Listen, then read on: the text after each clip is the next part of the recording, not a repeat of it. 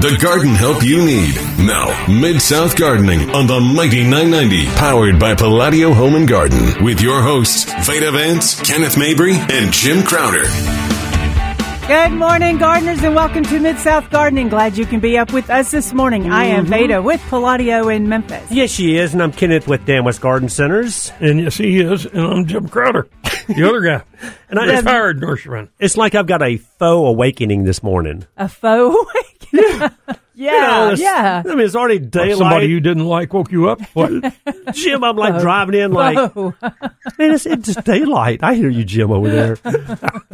I mean, so I know it's still 6 o'clock in the morning, but I guess I feel more awake because it's not dark outside. It is true. I guess it really shows how much daylight gives you energy. In the last two weeks, I mean, 3 weeks ago, it was still just barely light this time of morning. I mean, now, I could go out there and I can do anything I want in my yard. I mean, it's daylight. It seems like it's the most daylight it's ever been in my whole life this early. So I've got a full awakening, y'all. That's what I've got going on. I love it. Love the long days. Love the early get up and work in your yard mornings. Well, I've got, how about get up and go water your yard in the mornings? I know. What? Really dry. My only message this morning is get the water hose out and keep it out and get the sprinklers ready to go because it is dry. Had a gentleman come into the garden center day before yesterday. He had 2 big pots of tomatoes, okay? And he had purchased them that way. You could tell. Yeah. They were already in the pot, had the little tomato cage. He brought them up. He had them in his back seat, okay? And he said, Kenny, do you mind walking out here and showing, taking a look at these tomatoes? So I walked out there, and they were droopy in the back seat. They were in the container, and, the leaves had a little burn around the edge. Every one of them did. And I'm like, when's the last time you watered these? He's like, well, I heard you weren't supposed to keep these things too wet. And I was like, well, you're also hearing from me now that you can't keep these things too dry. Y'all, I picked up the pot. I could have picked it up with one finger. Right. And the pot was like a 14-inch pot, y'all. I'm like, you've got to get some water on these things. He said, you think that's all it is to it? And I said, that is all it is to it. Oh, and he probably gingerly loaded them in there and thought, thank goodness they're so light because they're not very wet. Yeah, or like, something's wrong with these things. Yeah. Well, there was definitely something wrong with them. Gosh. It was just a lack of water. I mean, to the point where hopefully after he waters them, they'll come back out. So almost more damage transporting them, leaving them in the hot car while he was waiting for you to become available. And oh, man. So a picture probably would have worked for that. If somebody takes a picture maybe of the plant and of the soil and kind of takes it from back, maybe you could have diagnosed it without him bringing the plants in. Well, but the message there is, he in his mind, he had heard, hey, you can't keep these things too wet. Well, first of all, it's going to be almost impossible to keep them too wet in a container, okay? I mean, because that pot is going to drain. Moisture is being pulled down to the bottom of that pot. But in his mind, the only thing he was really concerned about and his biggest fear was keeping these things too wet. Well, he went way to the other extreme, completely. So we're bringing this up because everything needs water, especially things that are in containers. And Jim made the comment last weekend. I've had 4 or 5 people come into the store this weekend and go, did I hear that y'all said we're having a mini drought? And I said, yes. Yeah, we still are. It still hasn't rained in my house in the last month. Right. So, yeah, get out there and make sure you get everything watered the way it should. And can I say this also? A lot of people were doing a lot of new planting this year. Yes. Because they lost so much stuff last year. I'm telling you, people, you've got to make sure these things stay hydrated. And not just today, but through the whole summer. Right. And you know what this just makes me think of instantly, just being in the garden industry forever, is that this is when all of a sudden people start bringing their things back, thinking that they were something was wrong with them when they bought it. Yeah. And you can take them back to the box stores and they'll usually give you your money back no matter what. But then when you go to Independence, it's like a different thing. It's because we're selling you a plant that we're confident that's alive because it looks alive when it leaves. And Jim, what's Jim's quote that? Yeah, what does Jim say? About, us killing shrubs? Oh, yeah, and no plant wants to die. Yeah, right. Right. You either gave it something it didn't want or it wanted something you didn't give it. Yeah. There's not another option. Right. Tell me how That's true just that it. is, That's just bottom line. So we're asking you to water. Yeah. It's just water. And of course, that goes into all the make sure you've got the good drainage. You've amended your soil properly. You haven't just dug a couple of holes and put it in the ground. Well, I do mine with a post hole digger. Okay, well then they're all There good. you go. I know. Do you know how They're many dead when I put them in the people ground. over all these years? I mean, I've even talked to, and it's no negative against anyone because of things that, how we process to do things. Like I've had people measure the root ball exactly and then just carve that hole out to match that root ball. No, and the reason that I bring this up also, I was talking to a young lady yesterday, known her for a long time, and they moved about a year ago. Not that that's relevant, okay, but the relevance is it's not relevant, but the relevance is they did lose, like everybody else. They lost a lot of shrubs, and they had a landscape company come in and replace the shrubs. Well, this new place that they live now also has irrigation, okay? And she said that a lot of the shrubs that were planted this year, they were actually planted in March of this year, they were suffering a little bit. And I said, well, Sue, have you gone out there and made your rounds and checked the moisture? She said, well, the irrigation comes on. That I do know. I said, but think about this. You've got irrigation. To me, irrigation is more for a lawn and more for bedding plants, okay? It or really shrubs, is. Yeah. I said, because, let's say if the irrigation is coming on in the areas where you had these new shrubs planted, that water might be penetrating, 2 inches of soil, Jim? If that much. Maybe. So the majority of that root system is still not getting any water. And I said, the only way that you can really check is go out there in these beds and dig a little hole. Dig it 5 or 6 inches deep and see what the moisture is down there. I guarantee you the moisture that's coming out of the irrigation system probably is barely peaking below the mulch level. Right. So these plants, in her mind, everything is getting watered, but they're really not getting watered. Right. Yeah, but when you look at an established plant, if you've got, say, a young holly or something that's 2 feet across, the roots have already gotten out into your soil, and it's probably got a 4 foot wide root zone. But when you put another one in that's just brand new, it only has a 2 foot wide root zone. So all the water that's going beyond it is just going into the ground and not able to get to the plant. If you actually look at the math based on the size of the circle, that the new plant's getting approximately 10 to 13% of what an established plant is getting. Right. So it is drying up and dying. Right. But but there again, I get it. I mean, in her mind, hey, I've got irrigation, I'm fine. Well, like I told her, on the plants that had been there, that were established, I mean, you might be okay on those, honestly. But those that have just been planted, you've got to get that. I said, go out there at least once a week. At least once a week if we're not getting rain, and you soak those things with a hose. Even if irrigation is coming on like it should. So we're bringing this up, guys, because there are a lot of shrubs that have been planted this year, and there are a lot of people that are relying on irrigation to properly irrigate those shrubs, and it's just not going to happen. I'm telling you. Well, I transplanted 4 very large deciduous azaleas back 2 months ago, and I'm watering those thoroughly every other day. Wow. All right. One of them had an abundance of foliage, much more than the other ones. And if I go more than 2 days, it starts to wilt. So got to keep the water on them. Yeah, that's what I say. For newly planted things, it's almost every day for a week, and then you can back off maybe every other day. But watch the plant. It'll tell you also. But a lot of times but there's like evergreens, they don't really wilt, like hollies or conifers. You're not, and then all of a sudden it's too late. They turn brown. So you still at least, you have to kind of be in your yard, at least touch the soil, look at the plant walk around and visit your garden. And go out there and dig a little hole in those beds and see what that moisture depth is. I'm telling you, it's not reaching to the bottom of these newly planted shrubs. Or through all the mulch somebody put out. Yeah. Yeah. All right, let's run to a break. And y'all get your gardening questions together. Take some more coffee and give us a call, 901-260-5926. Good morning, gardeners. Welcome back to Mid-South Gardening. Glad y'all could be with us today. So much stuff going on in the garden community. It's like this week is above normal temperatures, but it still doesn't hit 90, really, or maybe right at 90. So I think the high today is, 95, isn't it? No. Oh, good. I thought I saw that last night. I didn't see that. Is that? Let me see. We'll I have had to the look. weather.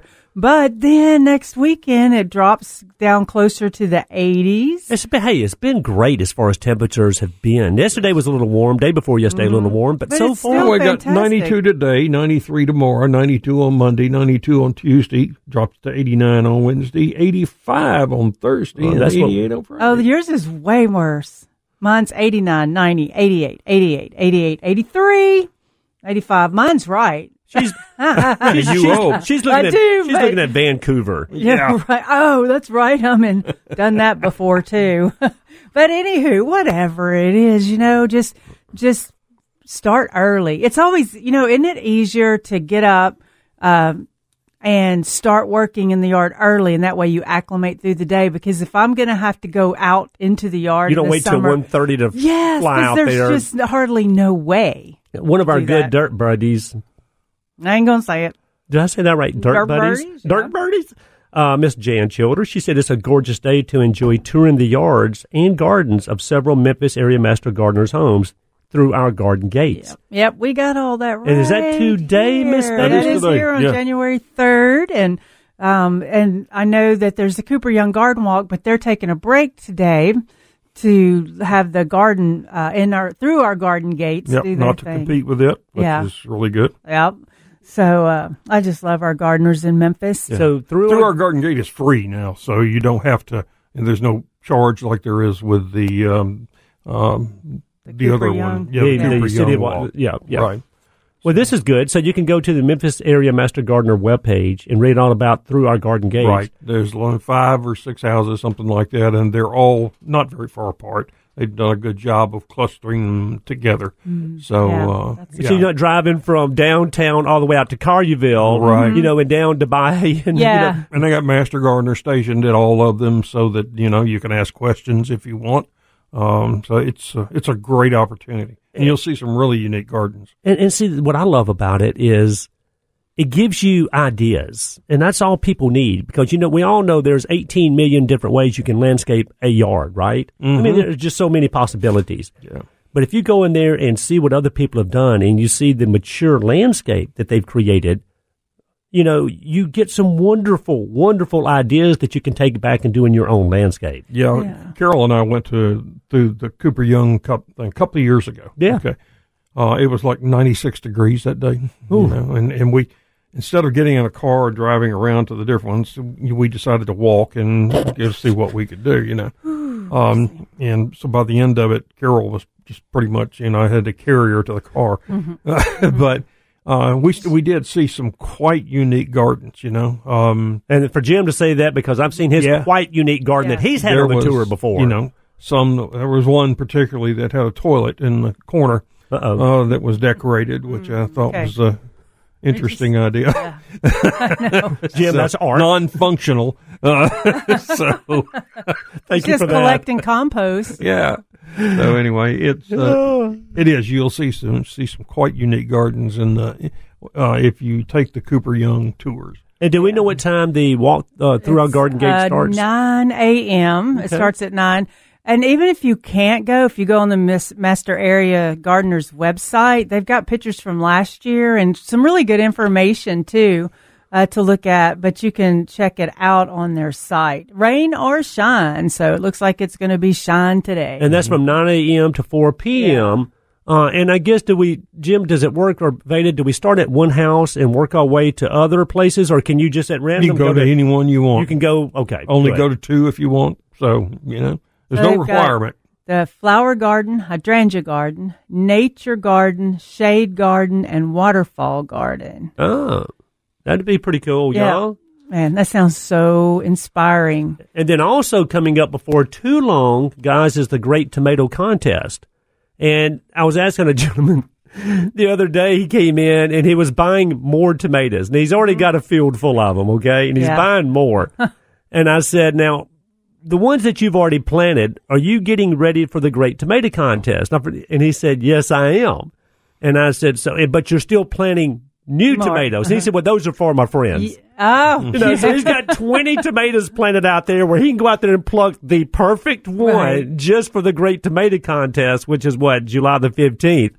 And then these other ones that he was just planting, he said he's going to grow those for himself and his friends. So it's pretty hardcore, I'm telling you. I know. I love it. It's going to be great. Y'all can look that up, too, on the Master Gardener Area's website, too, about the Great Tomato Contest. And, of course, that's being held at the out by the Red Barn out there at the Agri Center. Mm-hmm. And, Jim, I think you're going to be a judge again this year. I am going to be back this year, yes. And, I remember the year that me, you, and Veda were out there as judges, and I was thinking to myself, I'm going to eat so many tomatoes a day, which is a wonderful thing, but I hope I don't get sick of eating tomatoes, And for that moment, that day, that afternoon, I did.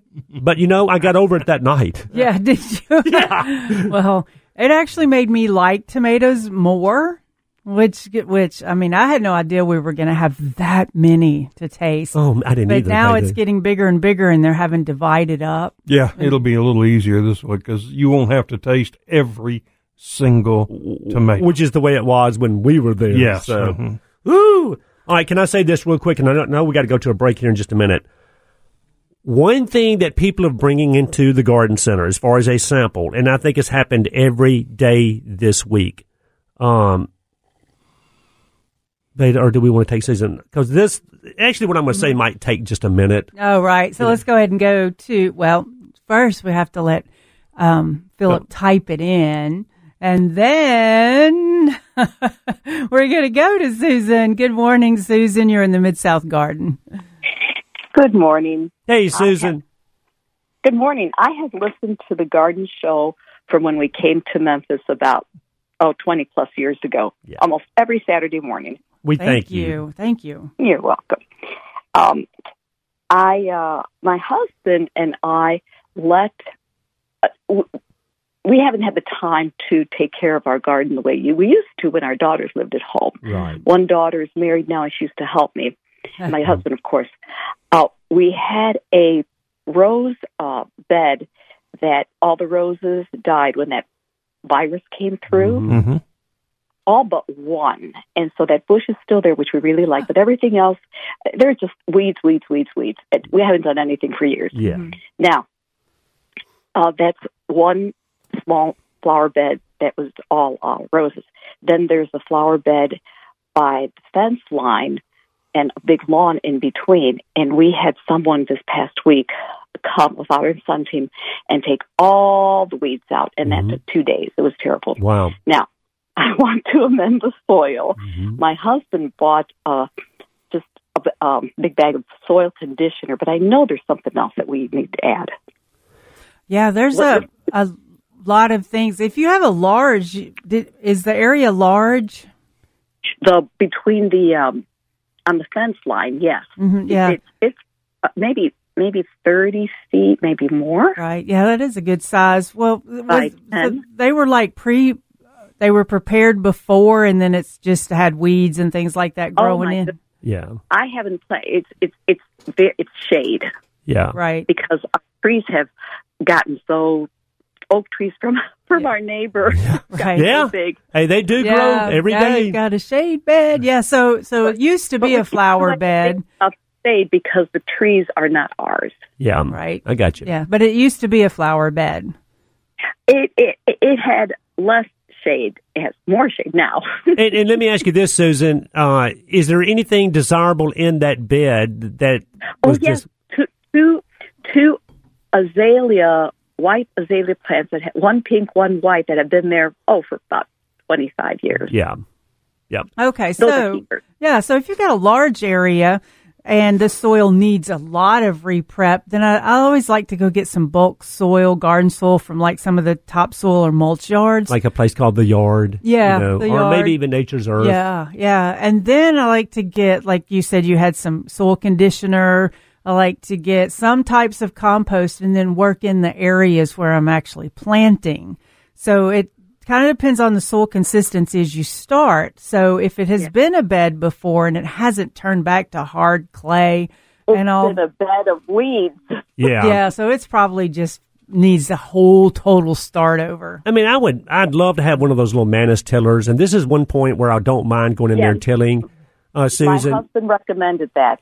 He said that's on his list. Yeah, and the soil conditioner that you're talking about, that's really nothing more than pine fine. It's just really fine ground up pine bark, and that's great for kind of separating the clay particles. But like Veda said, if you can get some kind of a blended soil or compost, that's really the life of your soil. And I would try my best to incorporate some compost in that bed also.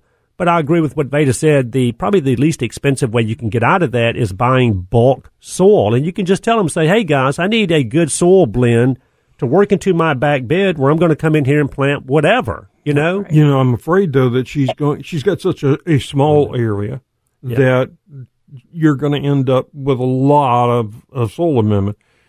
If you've got a 3-foot wide bed, say that's 30 feet long, you only need 10 to 12 bags of a compost thing. Like I would use you must have peeked in our yard. Yeah, you need something like Back to Nature. Stay with us. I'll tell you what, we're going to come back after the break and tell you exactly what you need to do. Okay? Yeah. All right. Thanks, Susan. Thanks, Susan.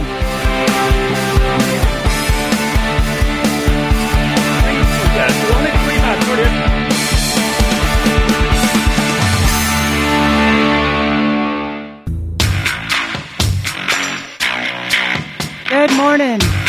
Welcome back to Mid-South Gardening. I'm Veda with Palladio in Memphis. Yeah, and I'm Kenneth with Dan West Garden Centers. And I'm the other guy, Jim. And we had Miss Susan on the line who was asking about amending some soil. Yeah. Thank you. Okay. So 10 to 12 bags, I think, if you'll get something like Back to Nature's blend, which has manure, alfalfa, and all kinds of good stuff in it, and spread that across, and then get about 5 more bags of soil conditioner and spread all of that across the top of it, and then take your little Manus tiller and just till that in. And even if you're only getting about 3 inches of soil, that's okay. Okay. What this is going to do is it's going to give you some height, which allows you to plant things that normally don't do well here. Yeah. Like everything. But you can do, it would be good for azaleas, or if you want to put in color, that will give you a good base to start with right there, and fairly inexpensively. Mm-hmm. I don't even know what we're going to plant because it's been a bed of weeds for so long. If you're thinking about shrubs, I wouldn't plant until fall. I'd go ahead. No.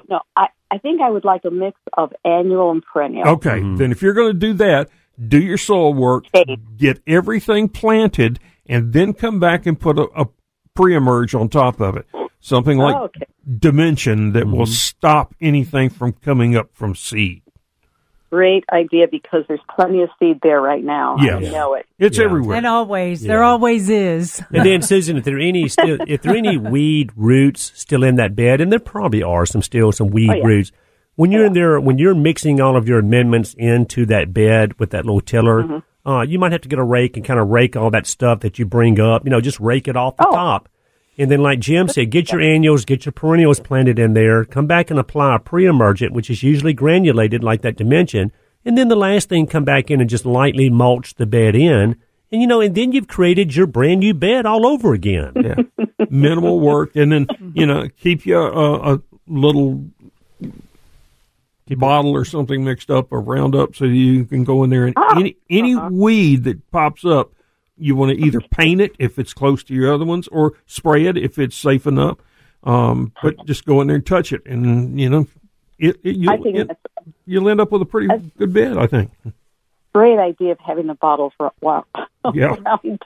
I did hear Veda say last week that, and we have some vines, and I think Veda, you said to get the the live vine in a bucket of, I don't know, Roundup. So Yeah, that it can yeah. Yeah, Jim was hook saying everything that up. if it's not okay. if it's not feasible to spray it, you can just take it and stick it into a bucket of what I solution. call it, or actually, it was named an Ivy IV. So it was an idea I came up with many years ago, and it does a pretty good job. All right. Thank you. Because in our front yard, we have that going up our big oak tree that we kept in the front. And I keep on cutting them on the trunk. Yeah. It doesn't work. Yeah. Well, Susan, we love you. We appreciate you listening to us every Saturday morning. If you have any questions, dear, you just let us know. I appreciate you listening. Thank All right, you thank- for being. Thank you, Susan. Thanks, Thanks, Susan. Susan. Thanks for calling in. And of course, We have. Go ahead. Just remember, you can reach us anytime during the week on our Facebook group, Mid-South Gardening, gardening in USDA Zone 6, 7, and 8. Yeah. Yeah, love it.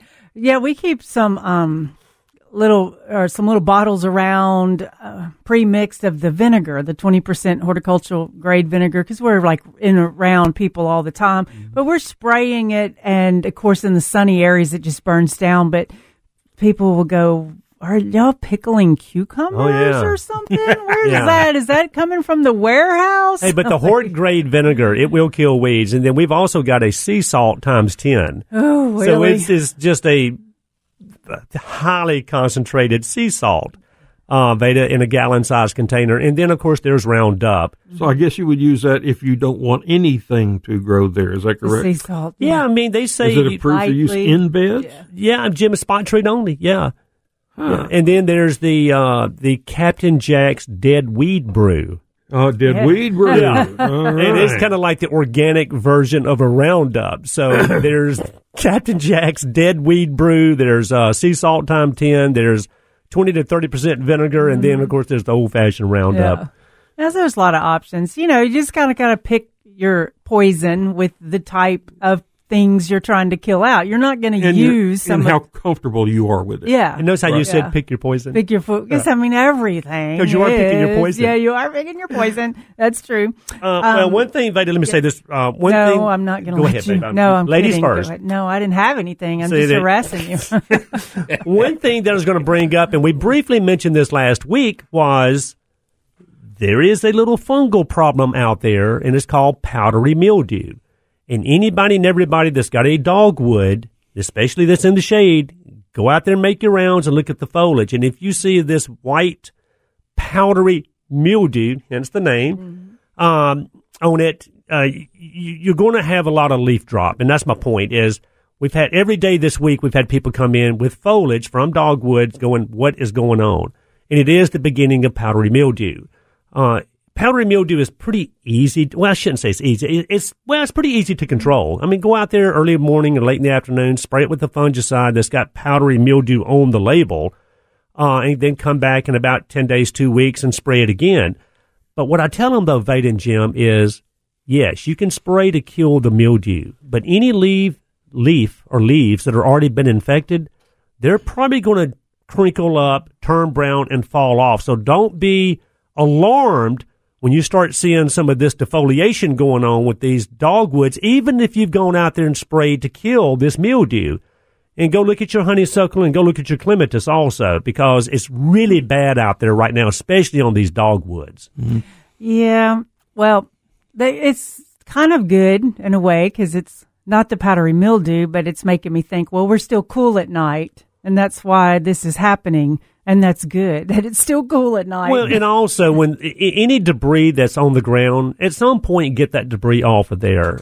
Get it up, rake it up, blow it up, get it out of there. Of course, like I said, spray the fungicides and, copper, Daconil, liquid systemic fungicide. Any of those are perfectly, works, if any it's of not those are fine. But I saw some leaves this week that were just, they looked like they had snow on them. They were so bad. Yeah, it's amazing how some plants just instantly well, I got a dahlia that was turned toward the shade. It's in a flower pot, so I'm just turning this pot so I can enjoy each side weekly. But when I turned it, the dahlia part was in the shade part and instantly started getting powdery mildew. So I just turned it back around to the sun part and, it just stopped doing it. But we can't do that to a planted Right. dogwood, You right? can't just turn that, move, scooch that dogwood over. And a lot of that's weather generated. We know that, Betty, you mentioned the cool night still. I mean, I even saw fog coming in this morning at ground level coming down Walnut Grove. I know. I was like, is this August? Yeah, so, but a lot of the powdery mildew doesn't even need to have moisture on the leaves, though. That's true.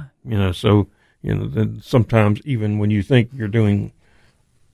you're home free, you may still get it. Well, I've even read some research on how powdery mildew, but it makes sense how powdery mildew can start because a plant is also underwatered.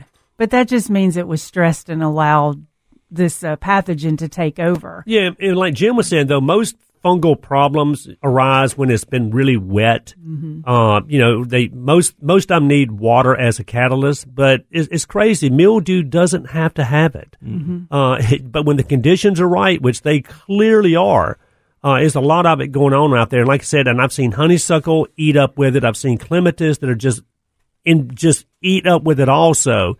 So be aware, because it's going to make that foliage look horrible. And it is going to cause some defoliation also. Because it blocks the photosynthesis, and the plant can't keep giving itself nutrients. Sometimes it's better just to chop it back and let it regrow, too. Yeah, I mean, I agree with you, but you got to get out there and spray those fungicides. So something just to be aware of.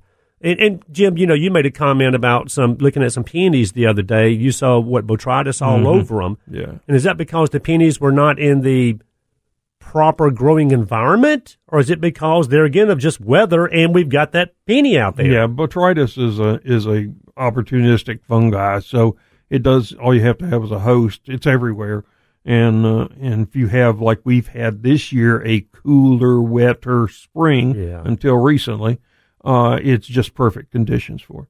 I'll tell you something else we saw this week. Had somebody post a picture of a crepe myrtle that had little white globs hanging at the tips of the branches. Y'all know what that is? Little white globs. Yeah, it's on the tips of the leaves. It's on every leaf. Tip. And he said, "What kind of fungus is this?" I bet it wasn't a fungus. It's right. It's not. It's called guttation. It's when the plant is evaporating water. That's the mineral deposits that actually accumulate at the tip of the leaf. So it looks like you got a little white growth right on the end of each tip. But there's nothing wrong with it. It's absolutely fine. And tell me, what causes that, Jim? It's when the plant's moving huge amounts of water through it, okay? And you get mineral deposits that it's letting out at the same time. I've seen that. And that's all it is and when you get dew or something, it pulls those mineral deposits down to the very tip, and you get that accumulation. So you get nothing to it. Absolutely nothing. It's unusual, but not abnormal. Well, when we get back from the break, Veda, and y'all might have heard of this or seen this also. I had a lady come into the garden center with the picture, and as soon as I saw the picture, I knew exactly what it was. But it was on a crepe myrtle also, and I had never seen it on a crepe myrtle before. All right, we're going to go to a break, and then after the break, we'll find out what this mystery is. Y'all can call us 260-5926. Good morning, gardeners. Welcome back to Mid-South Gardening. You're listening to us on KWAM 990 AM. You can download the Mighty 990 app and stream us right now if you're getting out of the listening area. Yeah, KWAMradio.com, streaming live all the time. And you can always go back and listen to the podcast, Miss Veda, if you missed something. I read something. Okay, when plants are wilting. They're wilting. Mm-hmm. Well, I heard somebody call them slouching. If your plants are slouching, about the same as wilting, they could need some water. And I'm like, yeah. Now, my mother's called it falling out. And I'm like, no, they're wilting. No, they're falling out. Or they're slouching. Yeah, they all mean the same thing. Yeah, right. But it made me laugh. A slouching plant, because, as I always said, stand up, right? You're slouching. Now I'm saying, no, I'm just wilted. That's funny. I love it. They all mean the same thing. Yeah. I had a lady come into the garden center, and she had a picture that she showed me. It was a part of a crepe myrtle, one trunk actually on a massive old crepe myrtle. And Jim and Veda, you could see these long stream-like frass particles sticking out of the trunk. Mm-hmm. Yeah. I had never seen it on a crepe myrtle, and we know that came from the ambrosia beetle. Mm-hmm. Right. And it was on just one trunk, and it was inundated, guys. It wasn't just here and there. I got the same picture this week. Yeah, I mean, We had a picture earlier, and it's been a couple of weeks ago, of one on crepe myrtles. and this so might have been the there's same 3. lady. Yeah, maybe she's going around hitting up everyone. Yeah, and that one trunk though that we're talking about, it was weakened and damaged. It might have been some winter damage on it. Some cracking going on, and they really attacked that weaker trunk of this more than not healthy crepe myrtle. And man, if you see it, it's just a weird look. I mean, because they bore right into the trunk, and like I said, they're pushing all of this frass out. But if you've never heard of ambrosia beetle, I mean, look it up and read about it because they can cause some major damage. Yeah. But they're usually attacking plants that are stressed or attacking portions of a plant that are stressed. Yeah. So she needs to Cut that trunk out. Yeah. Get it out of there. And then, of course, they say, if you read about it, they say spray with either bifenthrin or spray with permethrin, Veda, spraying the trunks.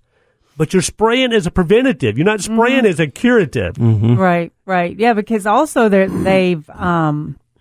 doing their damage already, so you got to do some spraying for the next set. Yeah, that's possibly going to come on. And since they've done the damage, a plant can still live, but you may need to give it some more energy, some root stimulators, watch the water on it, add some compost, just some things to strengthen it back up, get the sap flow going so it can start healing those holes. Sometimes things can't bore into plants because it's so healthy that the sap flow and everything's moving like it should. So it's hard for an insect to compete with the natural health of a plant. Yeah, and they're usually not going to bore into a healthy plant anyway.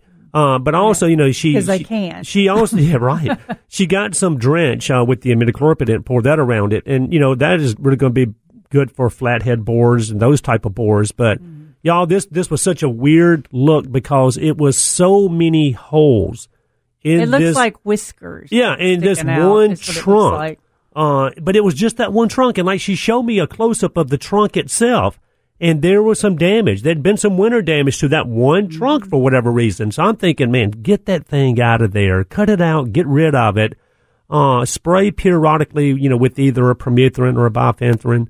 And then use the drench, of course, for the scale and everything else. So I think the crepe myrtle is going to be okay. And she said, I hate to lose this thing. This thing is like a tree. I mean, it was massive, guys. It's one of the biggest crepe myrtles I've ever seen. It was probably just that limb anyway. You think it would be going to the rest of the tree? Well, it could. I mean, the picture that I had, this is a different one, so maybe it is 3 different people. But the picture I saw, just by the picture, the tree, looked sturdy, healthy. It wasn't like a dead limb here or there. So, I guess the past couple of winters have stress the crepe myrtles out a lot. Well, then it also made me think that, Jim and Veda, is there going to be a problem with ambrosia beetles here that we've never had before, or they've always been out there and they're just kind of doing what they do? Well, I think it's also, other than the flash freeze, we had a fairly mild winter. Yeah, which is it's great for Kenneth, Veda, and I, and people that sell pesticides. It's not very good for homeowners. Yeah. Right. Because what we like to have in the wintertime are a lot of very warm temperatures followed by very cold temperatures. That way you get some insects to hatch, you kill them. And if that happens several times, you start the season with a much, much lower population of insects. Right. And so by the time they've gone through their generations and get to the fall, they don't have time to do a lot of significant damage. Yeah. But here, the last few winters, it's been fairly mild, other than, we had the flash freeze in 2019, a similar situation. And plants are just under stress from this. Our warmer winters are not helping us. Wow. Okay? I mean, think about it. You're right. Right. Yeah. It's unfortunate, and we are seeing, we mentioned this on the show, for the last few months, that we're seeing a good bit of sun scald. And June 1 is kind of when I expect to see the damage. And particularly now that we're in a drought. It pops out with new growth, everything's happy, you're good, it looks great, and then suddenly about 1st of June, when it can't move sugars down to the roots to feed them, or sufficient water back to the leaves, then it suddenly collapses overnight. And as I say, that's when the husband gets blamed. Right. You know? Or like right now, we've got a lot of, that's true, Hollywood junipers. They've been flushing out the whole season. And then last night, I've realized, man, we better put some water on those. They're in a place that they get no water, like any runoff from irrigation or whatever. And I'm like, well, man, I better water them. We're like hitting a drought now. So they're already stressed. And if I don't hurry up and water them, they're probably going to die. Where normally with the Hollywood juniper, I'm like, it's okay. We can go another week. Juniper. Yeah, it's fine. But now since I know they're under stress and trying to recover, I better add some water to them. And Jim, the sun scald you're talking about, I mean, that's going to show up as a burn on the foliage, right? Well, no, not at all. What happens is when, particularly on plants that have papery bark, and we're talking about dogwoods under 7 or 8 years old, they don't put on true bark until then. And like Japanese maples? Maples, crepe myrtles, these type things. And what happens is we get a very, very cold night where, particularly if we've had a warm spell and the sap is starting to rise, or in the fall if it hasn't fallen yet. Sounds like Memphis, Tennessee. Right. So, and what happens, because it's full of sap and water, it freezes. So you got a trunk that's got frozen sap in it, and that by itself's not bad. But then the sun comes up the next morning and hits one side. And as we've talked about, there's research that indicates that there can be as much as 77 degrees difference between the frozen side and the sunny side. Crazy. So that sunny side expands, and what happens, you get a hairline crack on there between the frozen and the sappy wood. Oh, that thin-skinned bark. Yeah. That by itself is fine. It's got carbohydrates that have been moving up and down. It's had them stored in the stems. It leafs out just happy as it can be. So everything is fine until about the 1st of June. When it starts to warm up a little bit, and then you have to collapse. To see the damage. And that's when you said the husbands get blamed. That's right. It suddenly goes backwards. It begins to wilt some, and you water it, and that doesn't seem to help. So you water it more, which is probably speeding its demise. Yeah, so this all happened when it was cold, but it was dead. You just didn't know it yet. Right, exactly. So, So and we're going to see more of that, I think, because we're getting warmer here. We're going to see more of that over the next few years. I agree. As I said the other day, we need to plant smarter, and we'll talk about that when we come back. We'll be right back after these messages.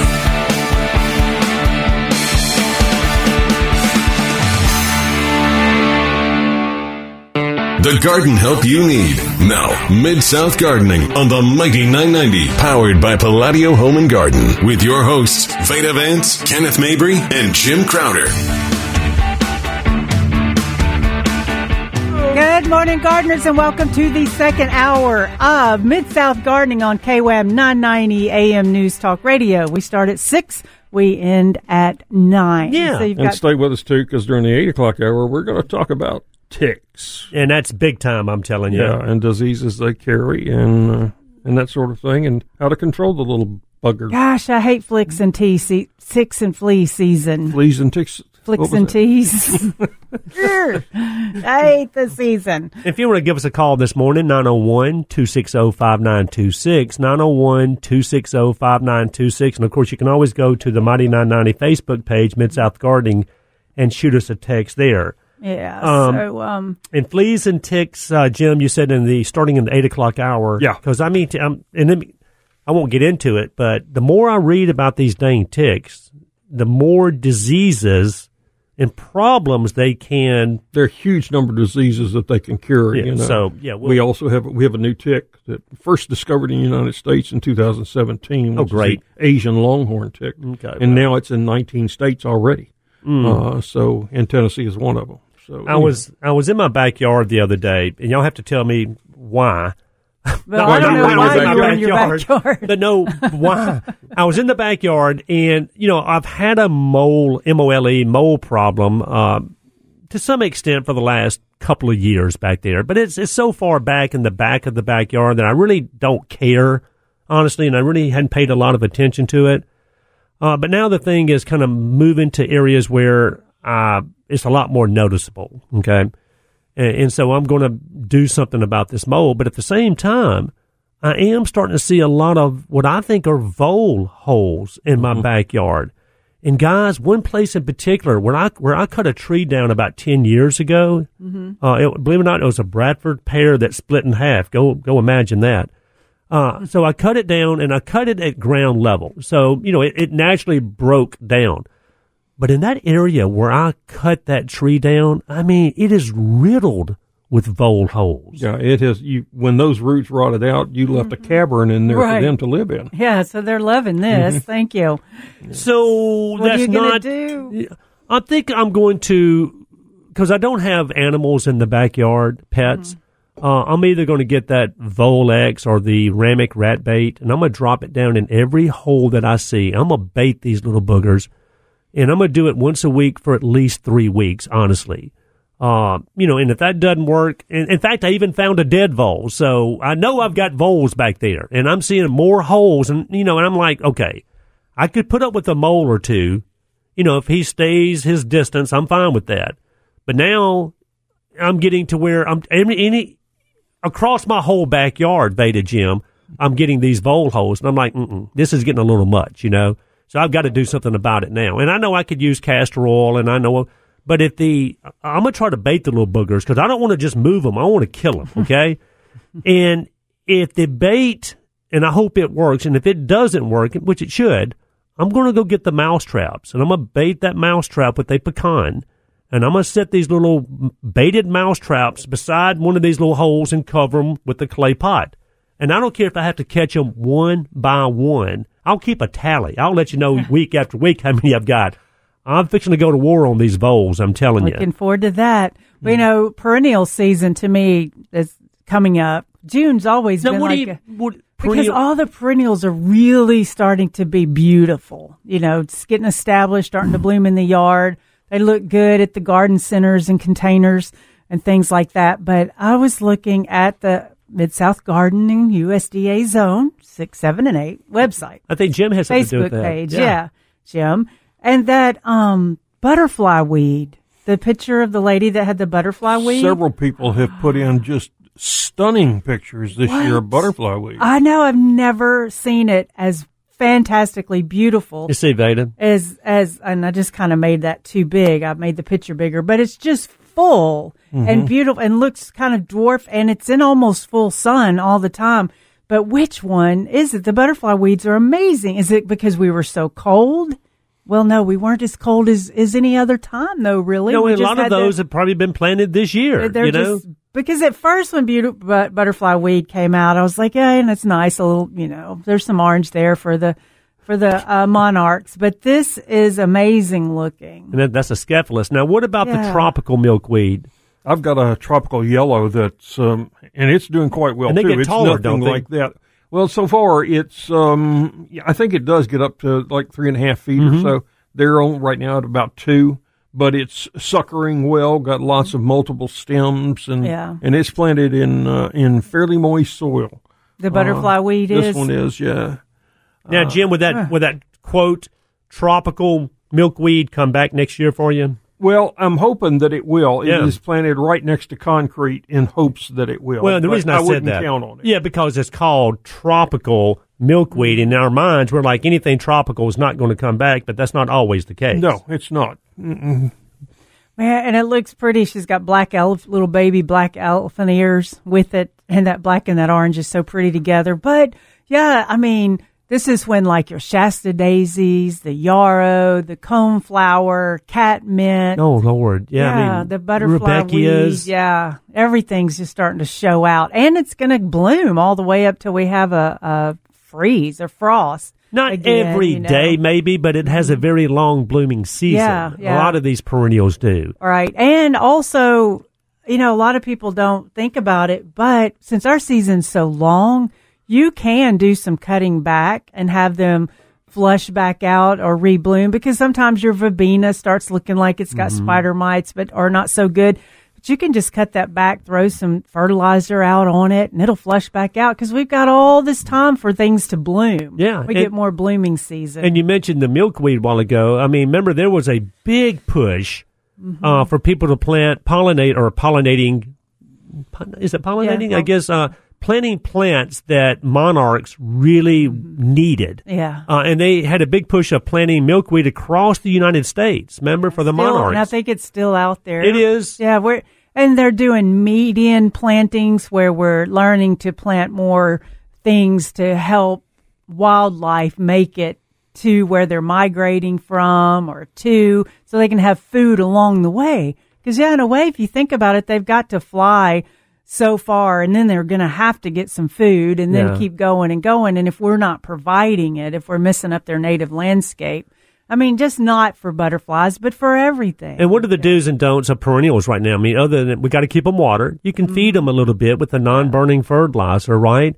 And then, like you said, enjoy the blooms. And after a bloom session, a heavy bloom session, like Veda said, you can go in there and cut them back, and you'll have time for a lot of these to come back and bloom again. Now, do you have to go out there and cut them back after a bloom session? No. But if they start looking ratty, you sure can.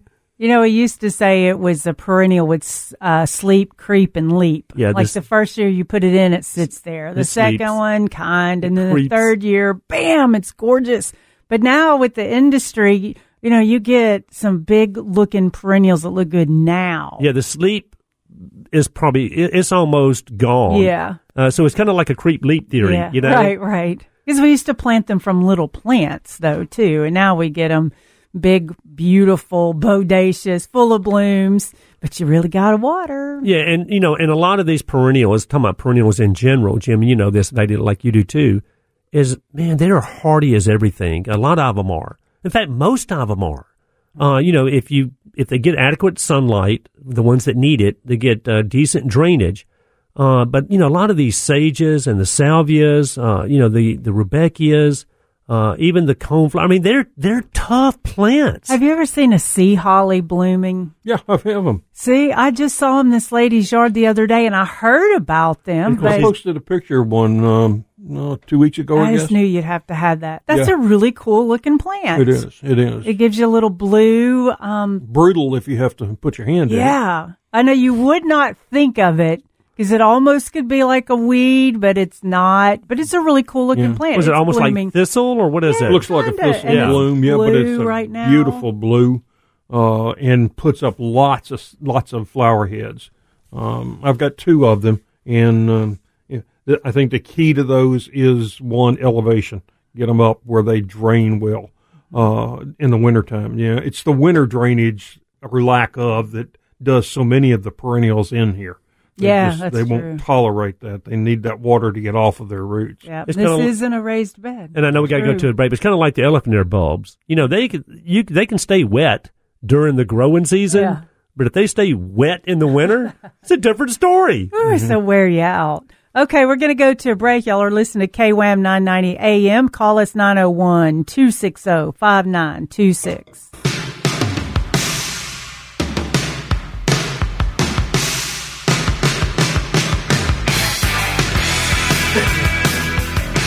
Good morning, gardeners. Welcome back to Mid-South Gardening. You're listening to us on KWAM 107.9 FM and 990 AM. You can download Mighty 990 app, and you can listen to our podcast there. You can stream us online. Yeah. If you want to give us a call this morning, 901-260-5926, 901-260-5926. And just a reminder, through our Garden Gates this morning, guys, that's sponsored by the Memphis Area Master Gardeners Program. And what is it, 5 locations this year, Jim? I believe it's 5, yeah. That you can go tour their lawns. And, I've talked to some of the people that are on the tour, and, it's nothing like a deadline to get your place looking beautiful, right? Mm-hmm. But it's pretty unique and neat that you can walk into these different, diverse landscapes and get ideas. And, they're not the same.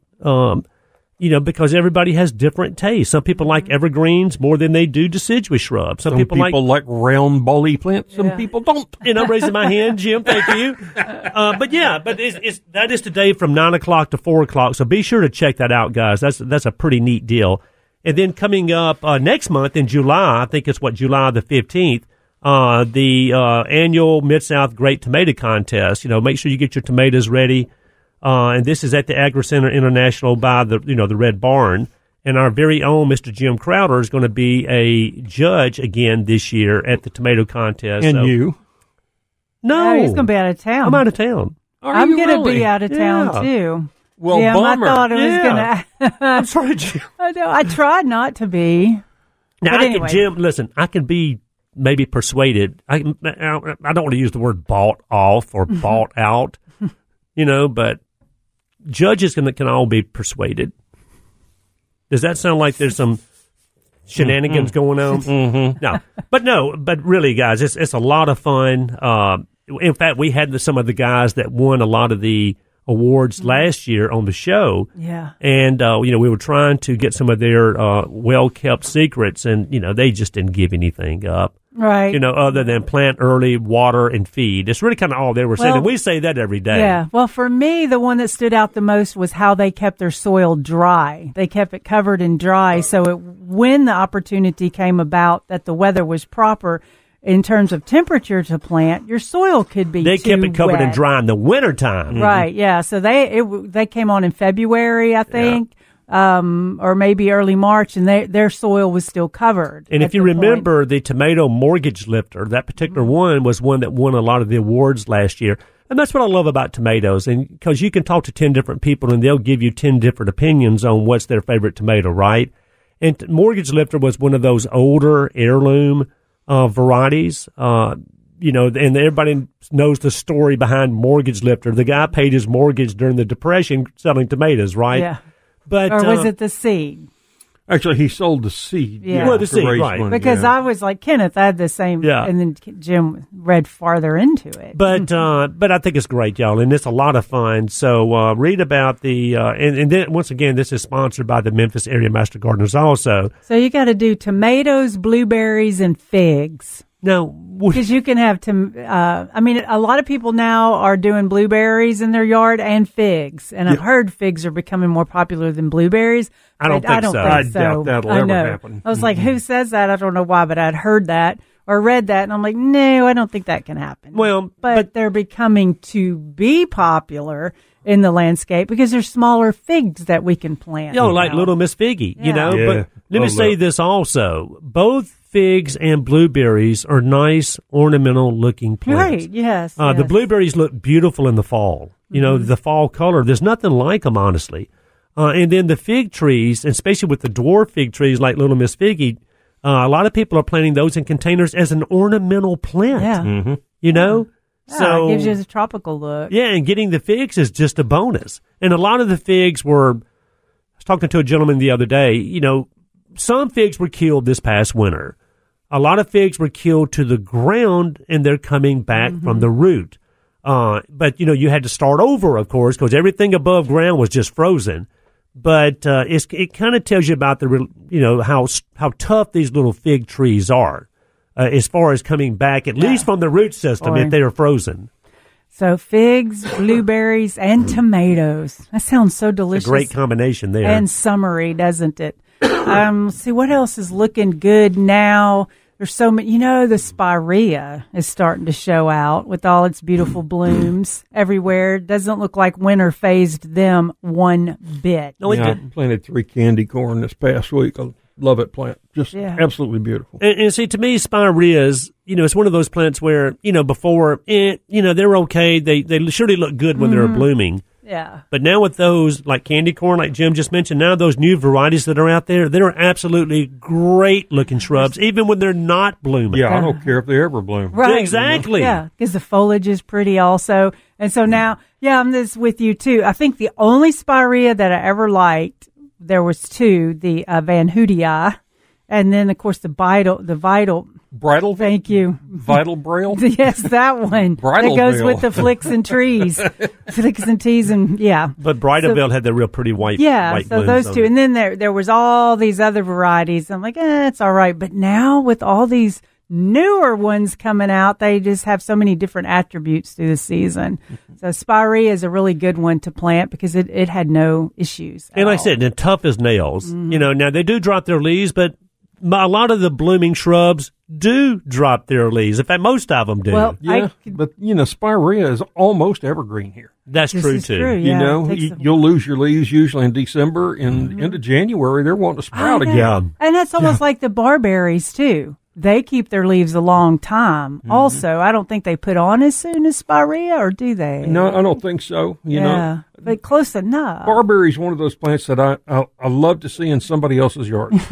I'm wondering if that's me too. You know, I tell you what, I do the love. orange rocket and some of these new ones that Love are 'em. columnar. They're absolutely spectacular Yeah. plants. You know, some of the dwarf, even the old dwarf crimson pygmies and things love like 'em, that. yeah. Foliage is beautiful on them, but you know, it's really not a plant to put by your walkway. Not No. at all. I mean, they're full of thorns. Itty bitty thorns. Yes, but they're pretty. They are pretty. But you know, if you're wanting that purple, Loropetalum is probably a better choice near a walkway. Well, Jim, Yeah, you mentioned that orange rocket, you know, which is one of the newer cultivars of these barberries. And I've seen them in containers with other things, with potato vine and so forth. And y'all, they look unbelievably spectacular. pretty. They Yes. are. Well, I see orange rocket in a container, and it really shows its beauty and how it should look. But then I've seen them planted in a hedge, and they're going to end up, and they're planted where they're going to end up just looking like a hedge. They're not going to look like each Individual each tall- specimen. Yeah. So they really look great in a container, but as a hedge, you don't see the beauty of each shape because everybody plants them so close Well, together. and because when I think of hedge, I think of things like privet hedge Yeah. and, you know, or Elaeagnus or something I'm making a true hedge it's out still of. going to be an awesome foliage-looking hedge. Yeah, it is. but Barberry's a barberries- great hedge plant. Yeah. It really is, because you know, you can trim it and you don't see a lot of dead foliage, or True. when you cut a leaf in half, it's not ugly. Yeah, that's true. So they really do. They shear well. You just, of course, cleaning up the cutting can be brutal. Yeah, because Yeah, they that's do, true, man. yeah. The needles they're small, but Yeah. man, they've got them. I'm telling you. Yeah, so spirea and barberries are good things to add to your garden. You know, we're talking about different plants. People are going, you know, we need some different plants to use besides the same old, same old. But go ahead. Yeah, and barberry is another one to start putting back into your landscape. And, of course, all the different spireas. But like the Ogon, I talk about the Ogon all the time. It doesn't seem like, I mean, The it doesn't. Ogon what? Spirea. It doesn't look like what we visualize a spirea to look like, but it's still a really pretty yellow, flowy looking plant. It's not known for its blooms as much, but all the new spireas out, they still have great blooms, but we're loving them for their foliage. Yeah, but I'm going to tell you what, there's still something to say about the same old, same old. You know, when people, especially when it comes to the bones that they put in their landscape, Yeah. I know that sounds weird, but, you know, your boxwoods. There's so many hybrid boxwoods on the market now, and a boxwood looks like a boxwood. I get it. But you do have that green, beautiful shrub. Okay? When you plant- Nothing spectacular, just Right, green. but it's nice and calming to the brain. But when you do plant some different varieties of boxwoods and let them grow like their shape is, or maybe you're pruning them some, but Yeah. but pruning them to keep them in their natural look, you can actually see the differences in the boxwoods. But I'm like you before. They all look the same. I'm like, just pick one. It doesn't matter. You're going to prune it anyway. Lady, you're right. I mean, you know, the wintergreen's got a little bigger leaf than the baby Jim. You know, the new gin has got a little more elongated leaf than, say, baby Jim. But boxwoods, and then even think about the dwarf hollies, you know, the yopons, the compactus, the helleris, the soft touch, all those type of hollies. They all look similar, and they kind of even look like a boxwood to some extent, but they're still places, definitely places in your landscape for the same old, same old. And then I like to go in there and kind of put some of these other plants you're talking about to get that really interest up, Yeah, you know? different texture, Yeah. different flow. There's the box leaf honeysuckle shrub. Great plant for around a pond. Yeah. Really looks nice. Yeah, so that incorporate one's some really of the pretty. some of the I shouldn't even say unusual, but incorporate some of the other things than the same old same. Well, Yeah, that's in it. your landscape. Right, yes. Okay, y'all run into a break. Y'all stay tuned. We'll be right back.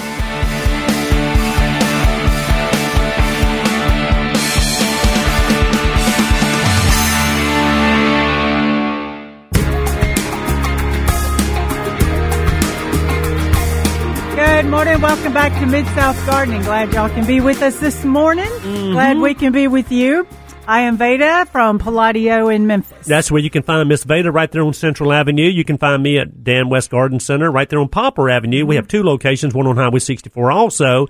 And my friend over here to the left, Mr. Jim Crowder. You can find me in my recliner in the garden, okay?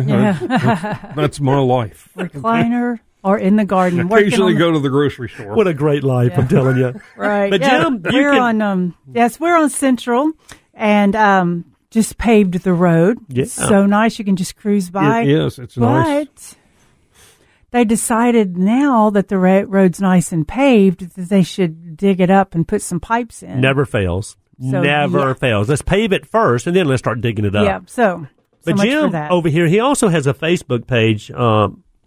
And I tell you what, Jim, that thing has grown by leaps and bounds, hasn't it? It has. I'll bring up here and see. I've forgotten. And it's I think we're up to about 9,500 now. Unbelievable. Yeah. And it's called Mid-South Gardening Zone 6, 7, 8, 9, 10. We're pretty close to that, yeah. I posted some bizarre Friday foliage photos. I know. I thought, hey, Veda took some pictures of her weeds. I did. I was like, because one of them is a weed. It's just so interesting looking to me, the way the seed heads are on the Virginia buttonweed. And then mixed in with that is something that's, I think it's probably it's blue. It's little blue blooms and on you it. immediately came back and sprayed to kill them, I hope. I did not. I just look at them every time I walk by there. You know what it was? I was standing in the parking lot getting ready to leave to go home, and I looked around. I was like, okay, let me do some really different foliage. Everybody's going to do, coleus and hostas. Let me do a weed. All that stuff. So I did a weed. But I did the feather grass. That was a pretty foliage. The staghorn. Fern. Staghorn, sumac. Yeah, that one. And what was the other one? It wasn't all that great. But yeah, I had some different Friday foliage, but everybody had posted some beautiful stuff. Yeah. Beautiful stuff. Yeah. I mean, because a weed is a wildflower if it's growing where you want it to grow. No, it's a wildflower if a weed if it's not where you want it to grow. And I say, to me, a weed is a weed if it's growing where you don't want it to grow. I can't understand this conversation. Somebody had come in and she said, I want to do a garden where I don't have to water it much, and I want to be able to eat the stuff in that I'm growing in it. And I go, well, that's just a pasture of weeds, really. Mm-hmm. And she looked at me, I go, well, a lot of our weeds are edible, and you don't have to water weeds a lot. And she's thinking to herself, what a smart. What did I come here for? But we worked our way through it. We did have Mrs. Jane Overcash. She sent us a text on the Mighty 990 Facebook page. She says, I have a giant azalea stump in my flower bed. How can I get rid of it so I can plant other things there where the stump is? But it's in front of my great-grandmother's 120-plus-year-old rose bush. That's not... so I don't want to damage that, of course. I also have 2 cats that play in the flower bed. Help, please. So she's got this azalea stump that is in a bed that is really close to the precious rose bush that was her grandmother's. So how do we get rid of it? Well, I mean, I think still the simplest thing to do, depending on how close it is to the rose bush, of course, is to try to dig it out. I mean, azaleas are very shallow rooted, so it's not like this massive, deep root system, but because this root system is still going to be fairly close to the surface. Mm-hmm. And whether you get somebody out there with a little sawzall and just kind of cut it out, you can just pull it out that way. I just still think the best way to do is to cut that thing out of there or dig it out. It really is. That's, even with a little chainsaw, you can just go zip around it about 2 inches deep and take out most of the trunk right then. You'll have some roots that are going out that if you decide to plant where the roots are, you'll have to cut those when you do your site preparation. But if the stump is green, anything that you do to it as far as if you try to poison it or if you put stump remover in it, any of that's going to take it's not going to fix the problem. You still got the trunk. Right, so it would kill the stump, Jim, but it's still there. Yeah, So the best thing to do is just try to get 4 or 5 inches away from the trunk and just zip around it and cut it out. Yeah. And it should lift right out of there. That's right. That's what I'm saying, because they are so shallow rooted in there. Yeah. In fact, I'm going to do a little article on our Facebook group this week. I was telling you, I planted these candy corn spireas, and the first thing I did was I turned them over, took them out of the 3-gallon pot they were in, and I cut the bottom 4 inches of soil off of them. Hold on. Just sheared them right off. Really? Yes, because they're shallow-rooted plants like an azalea.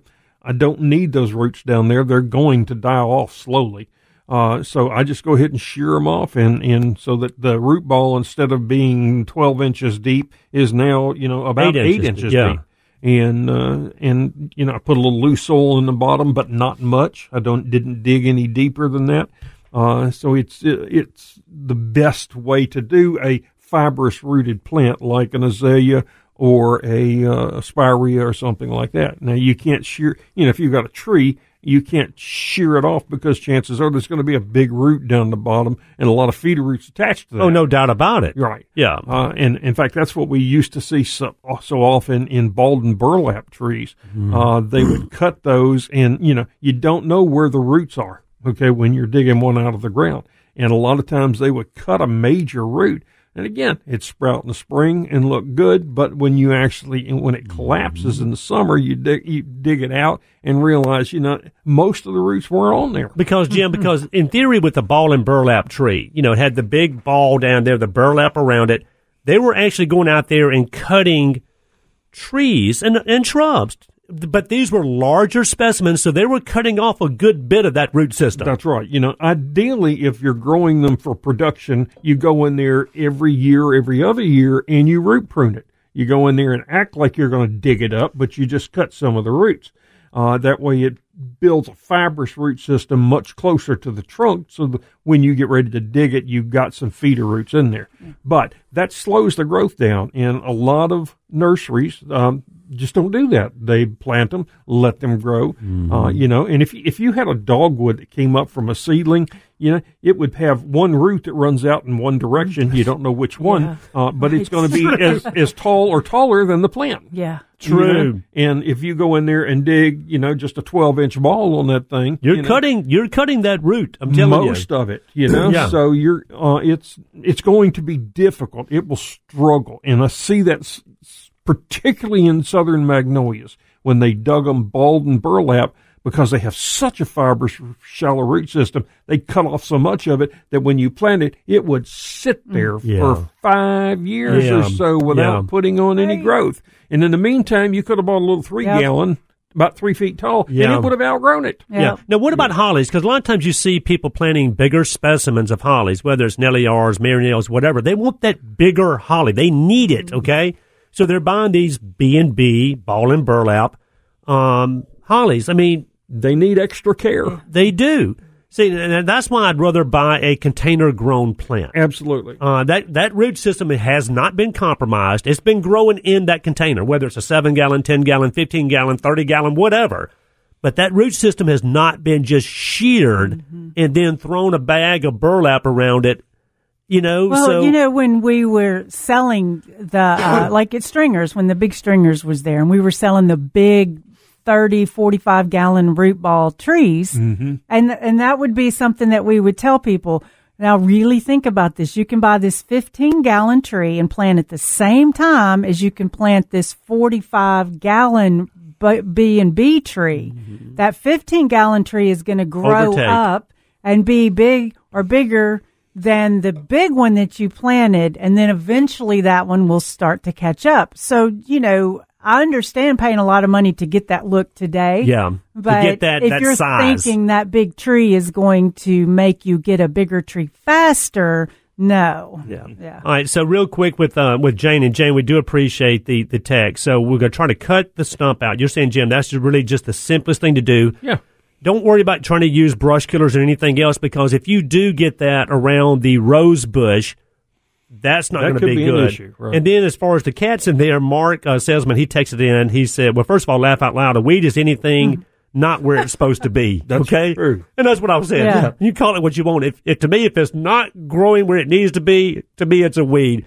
So Mark is right. But he said mothballs in the beds also help keep the cats out. So other than mothballs, what are we doing to keep those cats out of that bed where she's digging out this? Well, I'll tell you what, if you can get a whole bunch of sweet gum balls, those work really well. Because they got the little prickly. Yeah. Yes. Now, I will tell you this one story here about what I did. And okay, it's not bad. Okay. Anyway, I had a cat that was getting in a bed. So what I did was I got some mouse traps, okay, and just set them on the ground and then put a piece of newspaper over them. All right. And sprinkled a few leaves on it and then a handful of bacon bits. Oh. So when the cat stepped on the paper, the trap went off underneath it. Of course, it couldn't hit the cat, but the cat did a little dance right there, you know. Love it. Then you could just lay the paper down and you wouldn't get near the paper, you know. And then not put traps under it anymore. That's okay. But that was so funny looking. All I can do is see their cute little cat paws. Dancing around. That's humorous. And then, all right, we're going to. And he said the sweet gum balls. You know, they got the little prickly things all over them. That's a good idea too. It's better than sticking the forks in upside down, I think. Those are real attractive, aren't they? Oh, lovely. All right, y'all, head to a break. Thank goodness. We'll be right back.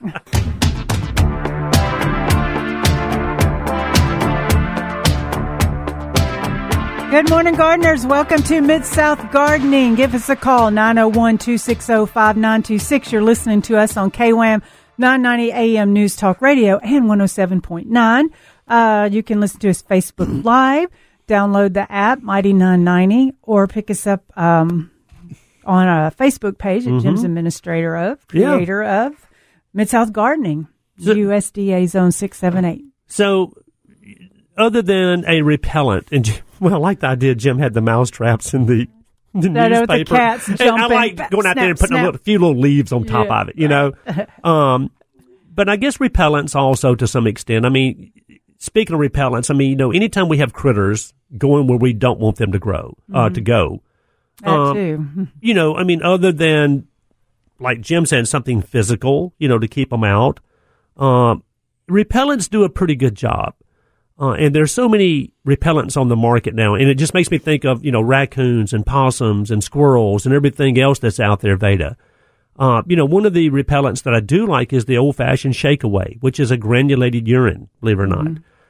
You know, those tend to do a pretty good job. And then there's the Bonide product, the Repel-Zol, you know, that are very safe to use, that repels a lot of different type of varmints out there. But think about this, though. I mean, we're constantly trying to repel varmints that we don't want. Yeah. You know, whether it's a mole or a vole or whether it's a raccoon, possum, or chipmunk.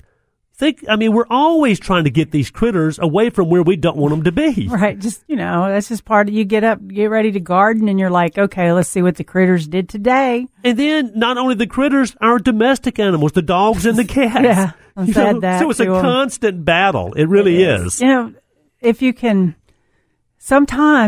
create your landscape to accommodate wildlife, that helps in terms of, like, say for my dog, for instance, I picked up his path, saw where he liked to be, and then didn't put a shrub there. Well, just don't plant a shrub where the dog wants to be. Well, and a classic example, okay, of that is I was at a friend's house yesterday afternoon, and they've got a fenced-in backyard like most of us do. Well, he's also got his daughter's dog there, okay? And it's a mid-sized kind of hound that loves to run. Well, on the other side of the fence is the neighbor's dog, which is also a mid-sized hound that loves to run. So these two dogs are running up and down this fence line until they are creating a rut in the ground. Honestly, a cattle trail in the ground. True. Yes. So my friend was like, okay, I'm going to put an end to that. So he got some angle iron and he created a wire fence. Yeah. Okay, well, now the dog can't run up and down the wooden fence because he's pushed back into the yard. He can run up and down this wire fence if he wants. So it's just amazing the things that we'll go through to try to corral our animals to do what we want them to do, is my point, you know? Right. But it was so funny. I walked back there and I'm like, why do you have this wire fence up here? And then even against the wire fence, he had these barricades to where the dog really couldn't run up and down the wire fence. Well, which would look better? Just a nice little trail along the fence? Well, but he had brand new sod back there also. Yeah, you know? but still, just let the trail be. Because now you got to spend all that money and time and energy and look at the chain link And then we'll fence. probably go back to that, honestly. Yeah. You know, and once we exhaust all the other things that don't work. But I was like, man, I love his gumption. Don't get me wrong. Love it. Right. So he's just all of that just to try to keep a dog from running up and down the side of that fence. Jim's mouse traps and newspaper to keep a cat out of a bed. You know? My cat would put his paw in there and it'd snap and then it'd cut his eyes at me and like, really? Yeah. All right, what do we think I have about that cat. What do we think about the scare tactics? You know, like a scarecrow. Everybody has seen a scarecrow in a garden. You know, and I guess scarecrows are out there for a reason. It scares the birds away. But now you can buy snakes. You can buy these big old yellow-eyed owls that you can put out there. But I'm going to tell you right now, whether it's a scarecrow, whether it's a snake, or whether it's an owl, don't think you can go out there and just set it out there, leave it out there forever, never move it, and expect it to do wonders. How many times you got to move it around. How many times have we seen a bird or a squirrel sitting beside the owl, or on top of it, Yeah. eating that tomato?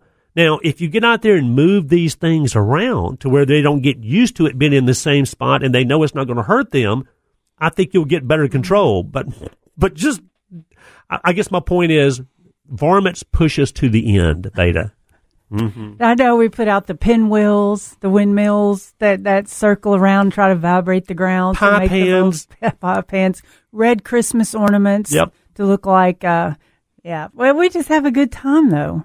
You know, gardening is really fun and inventive. Yeah, well, but I love the way that you make it sound so appeasing. But when you get everything perfect and then you let the varmints come in there and start taking over, no, ma'am. I know. You just have to know that could happen and then see how they're doing and change the environment.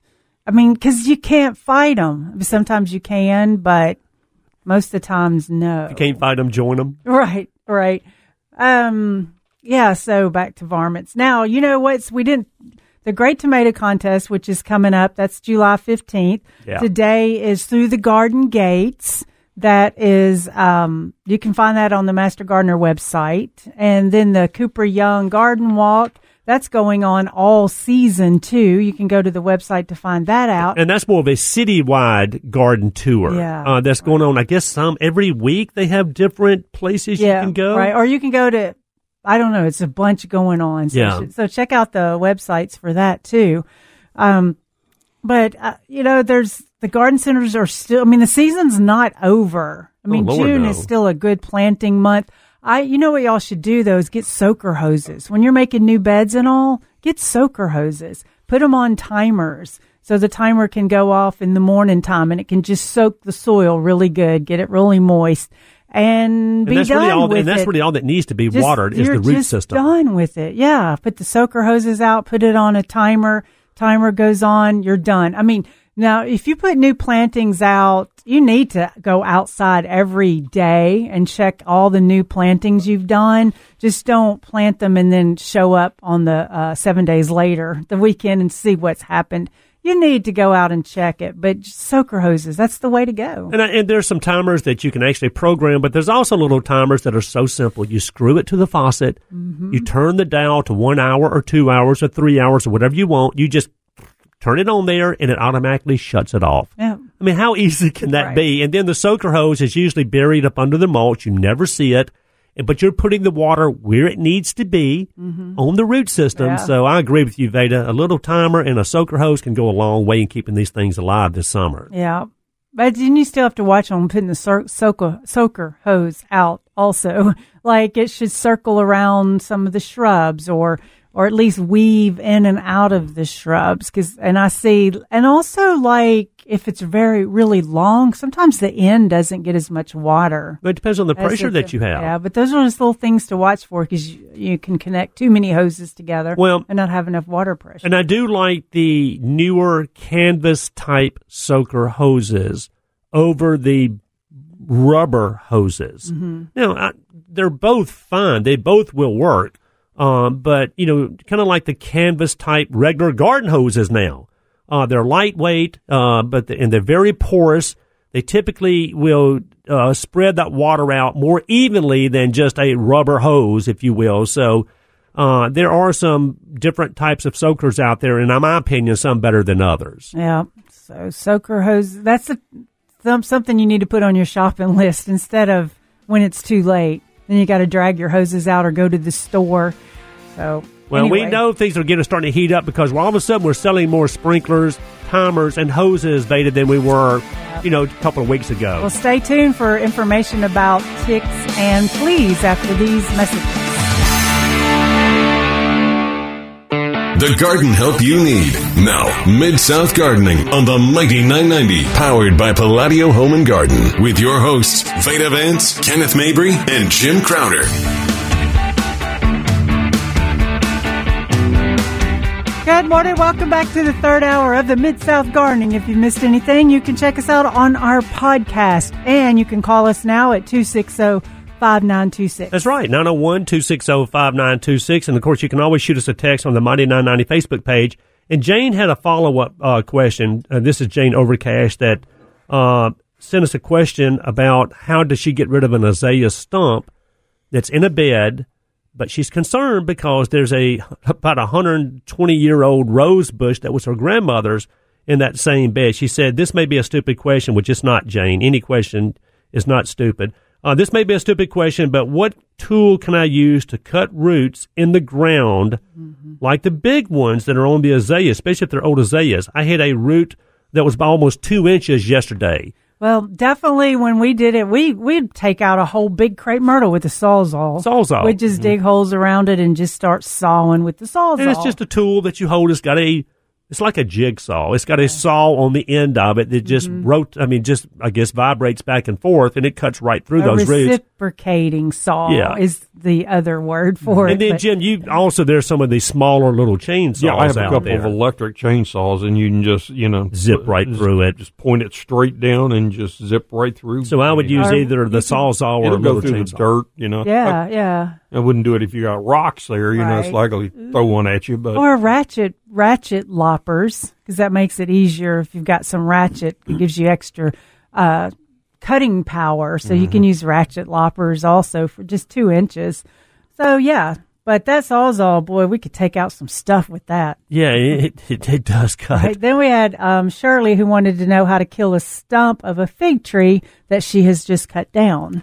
Well, depending on where the fig is. I mean, typically you'll make a fresh cut and paint the cut with a brush killer.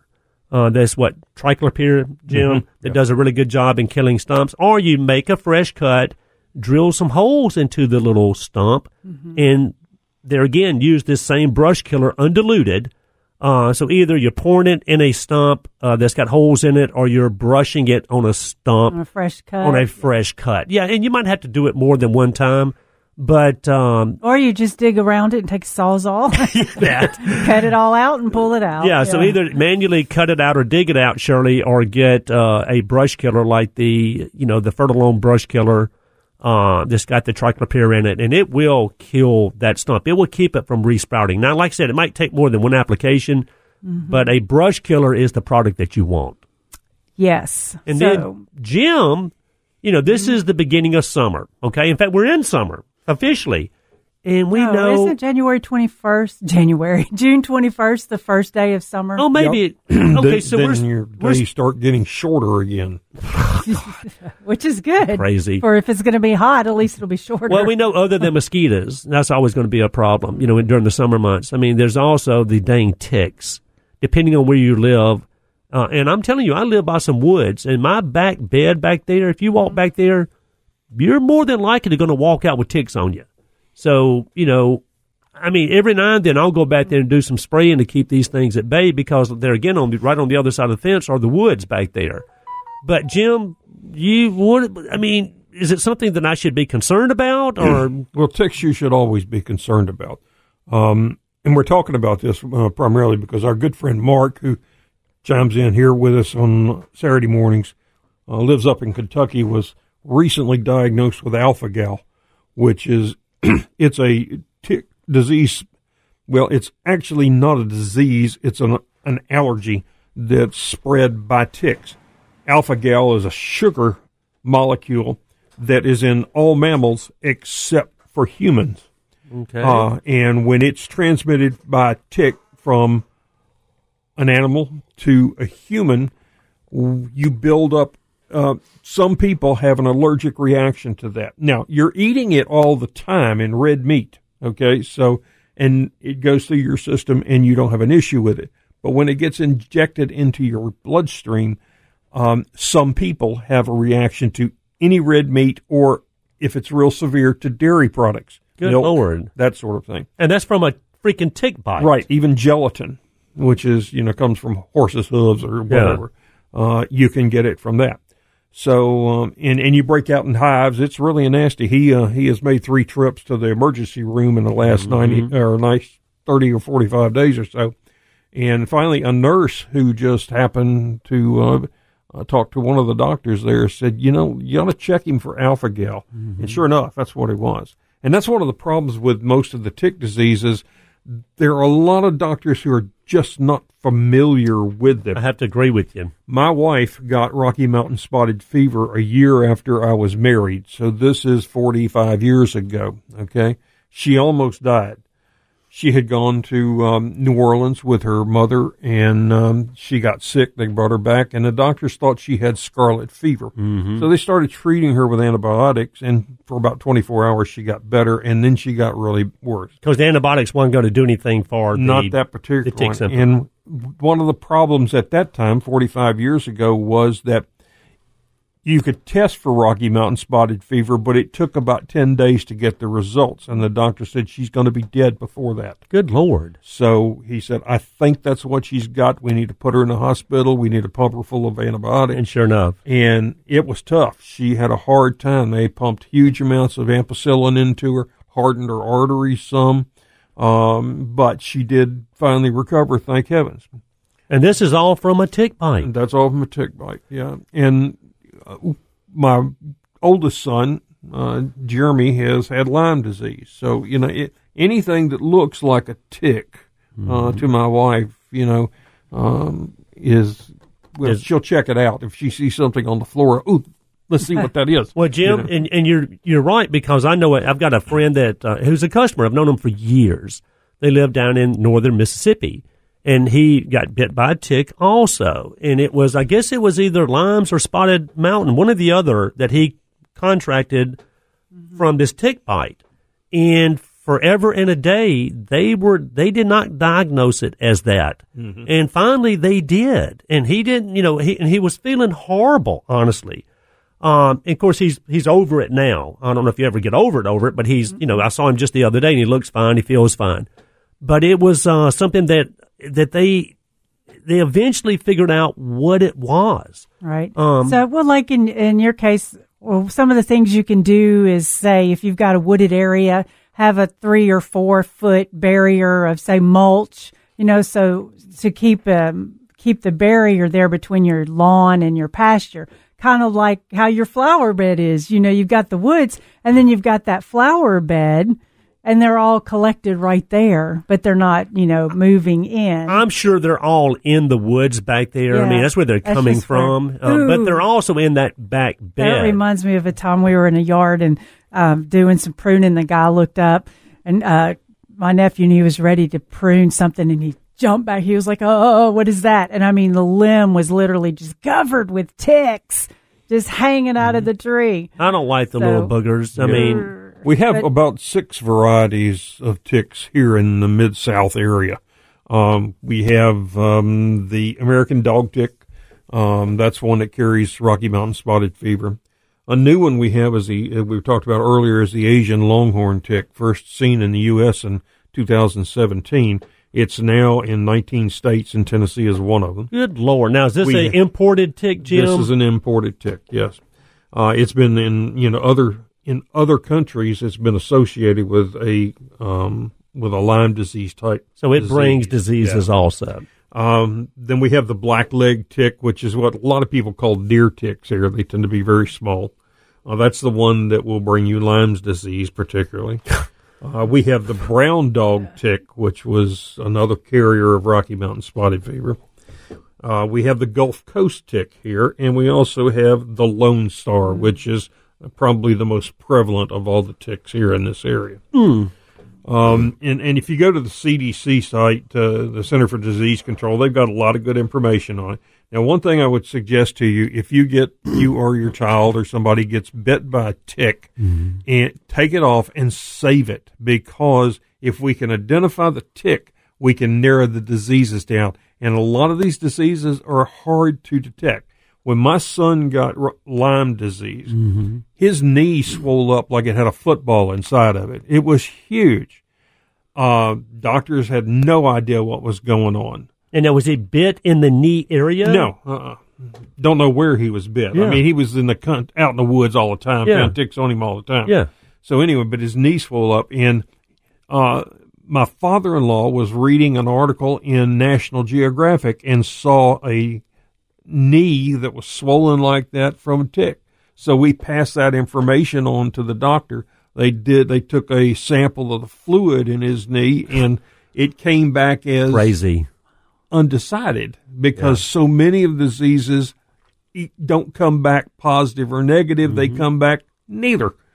So anyway, but he was treated, finally got over it. But you want to save the tick. It'll help identify the possible diseases. And there are lots of diseases, at least 20 or so that we know are associated with ticks, but they are fairly specific to the type tick. So really save the tick if you can. All right. So when we get back from the break, Jim, do you have any information on how to kill these? That's what we're going to talk about next, is how to control those little boogers. Okay. And how effective are possums at controlling your ticks? Very, I would think. I would say not at all. They make care. See, they we probably got two wear opinions them. there. One going yes, one going no, and I'm going to tell you the truth. Oh, And we'll be right back. Good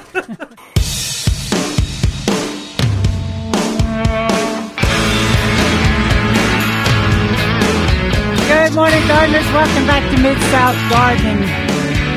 So we're back. We are talking about ticks. Yeah, one other disease I wanted to talk about, too, which is a lot of doctors apparently are not familiar with. It's abbreviated STARI, S-T-A-R-I, which is Southern Tick-Associated Rash Illness. It will mimic Rocky Mountain spotted fever with or Lyme disease with those bullet or bullseye type red marks. It'll be red around the bite, then it'll be white, and it'll be red around that. Oh, gosh, so it's almost like eccentric rings around and it's kind of like a lighter dose of Lyme disease. But I think that's misdiagnosed a lot as Lyme. In fact, they have. Would you treat it the same, though, Jim? Yeah, it is treated the same way. Of all the Lyme disease in the country, 5 states make up about half of them. Tennessee is one of those 5 states. I'll be darned. We have a very high amount. But they've changed the way they classify Lyme disease now. And when you look at the stats, it doesn't look like there's that many in Tennessee. But I think for years, a lot of what was being reported as Lyme was actually STARI. Because it's I think more common than Lyme disease. But you're saying, with STARI, which is a disease also transmitted by a tick, right? Same type tick. If you get bit, I guess you're going to see that kind of bullseye, redness or configuration around where you get bit, right? And that's again one of the reasons save the tick, that it will help identify the issue and get you treatment quicker if you have an issue. All right, now let's say in the city, okay, we've all got our landscape and we got our lawns. And we do have ticks here in the city. Oh, yeah. And it seems to me they're more prevalent the hotter and the drier it gets. I don't know why, but it's just when I typically see them the most. So, Jim, other than, and of course we have, in the rural areas where you have a lot of weeds along the roadways, the ditch banks, the pastures, whatever. So it's not like they don't have a place to live, is my point. We're just getting in their places. Yeah, and there's plenty of things, We think about some of these. They have to have blood to complete their life cycle. Right. So if you got ticks, you got something there that's bringing them in. Okay, either voles or raccoons, squirrels. And one of the things we hear about is people say, don't bother the possums because they're eating the ticks in your yard. No, they're bringing in more ticks than any. They will eat a tick if it's on their body, but they do not actively hunt ticks. So they're not seeking out. No. Yeah. If you got possums, you're much more likely to have more ticks than you are and to I not have more wonder where ticks. that ever started. It's because somebody saw one eat a tick. And they said, oh, don't mess with the possums. Right. Because they're going to eat all the ticks. Right. Just we like get a lot the of bats that eat in all our the industry, you know? Yeah, That's like a bats myth. eat all the Right. mosquitoes and house plants. The mosquitoes, you hear so much talk about, put up a purple martin house. Yeah. Okay. Because they eat so many mosquitoes. Well, that's not really true. Yeah. Okay. It's not that they have never eaten a mosquito, but No. you're not going to get rid of your mosquito population. That information was from an ornithologist who hit a bird back in the 1940s or something, and he opened it up and had 2,000 mosquitoes. But he was driving through a swamp. Okay, there was not much else for the birds to eat. So, but they eat primarily moths and dragonflies are predatory on adult mosquitoes and babies. So, it's purple. I love to watch them. Okay, I put up a house just to see them zip in there. They're so cool, but they're not actually improving, despite what you think, your mosquito population. So anyway. But let me say this real quick, Jim. Hold that thought one second. Because Mark, the gentleman you were talking about a while ago, he texted back in. This is Mark Salesman. He said, I had Lyme disease also in 2020. Lyme in most cases will show a bullseye rash 12 to 14 days after. Kind of what you were talking about a while ago, Jim. Lyme can be treated if giving certain antibiotics within a certain time. Very important because they got to, first of all, they have to know what they're dealing with to give you the right antibiotic, okay? Medical research shows that tick removal in the first few hours limits the chance of contracting any of the disease, which is great to know. Also, when you find the tick buried up, watch the bite site and see if it stays red or swollen for more than a day after you get it off. And if that is the case, get tested. But like Jim said, keep the tick. Keep the tick. So, I mean, what Mark said right there is absolutely true. I mean, if you do get the tick off, of course, as soon as you see it, we're going to get the tick off. And hopefully the tick hadn't been there long. But if that tick is buried in there and you pull that thing off, keep the tick to start with.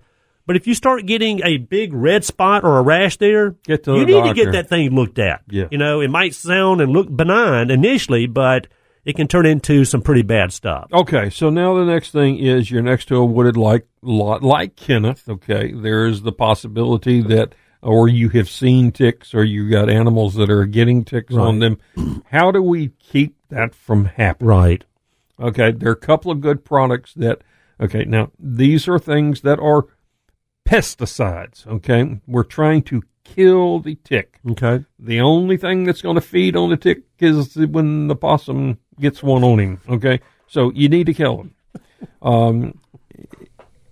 There are a couple of good products. I like bifenthrin, which is in a commercial product called Tolstar, but it's in a whole bunch of homeowner-type products. And do you like that product, Jim? Because, first of all, it's a safe product to use, but it has a good residual. That's right. It has a good residual, and it has low impact on everything else, okay? Permethrin, good product. Quick will probably kill. Permethrin has a label to be used on dogs and cats. So it's a good product. It's so that you can spray it and not worry about your pets getting into it. Those two products are probably the best. So permethrin and bifenthrin. They're both, I think, available in granule or liquid. I prefer liquid because I also like to spray the ground, but also any overhanging low trees, shrubs, tall grass. It's better to be able to spray that than put it on the ground. It'll help on the ground, but it's just, to me, a better kill. by using a spray applicator. You think I need to spray when I go back to this back bed that's adjoining the woods, and I'm going to spray that thing down, I'm telling you. Any shrubs that are in the bed. Now, do I spray the wooden fence also? I mean, I guess they can get absolutely. On any structure, right? Right. You know, they like to kind of climb up to the tips of tall grass and things like that and wait. And so when I walk by, bingo, they've got me. They jump off or they will attach you when you brush up against and we're definitely going to spray more than one time. We're going to spray like every 2 weeks, Jim? Depending on the label. 3 or 4 times? Yeah, check the label, whatever the recommendation is. Follow that. Do it, you know, because you're going to kill some, but you're also going to have some ticks. And there are going to be some places that your spray is just not going to penetrate, okay? Mm-hmm. Get under some leaves and things like that where you may have some survive, so you want to use multiple applications. Yeah, so you can like rake any debris out that's around, like around your shed, under your shed, rake all those leaves out. If in the play areas, if there's grass, tall grass, if it's dry and all, get all that out. Clean up your surfaces, clean your areas out.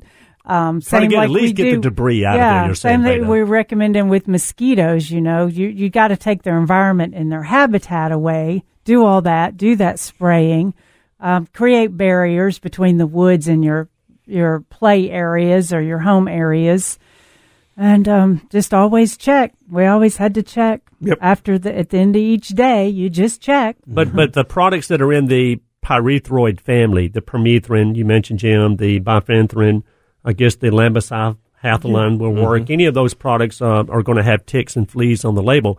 But my whole thing is, yes, you need to spray, but I promise you're going to need to come back and spray again, because really what you're trying to do is break the reproductive cycle of either the flea or the tick. You can kill the adults that are out there, but you're going to have egg and larva coming on behind them.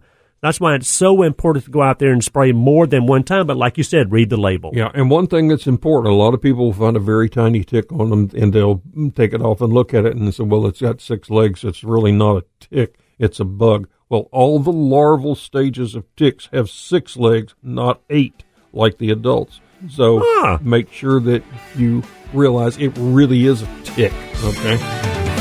All right. Y'all just hang on one more second. We're going to know. I'm like, we will be right back and talk about more gardening in your yard.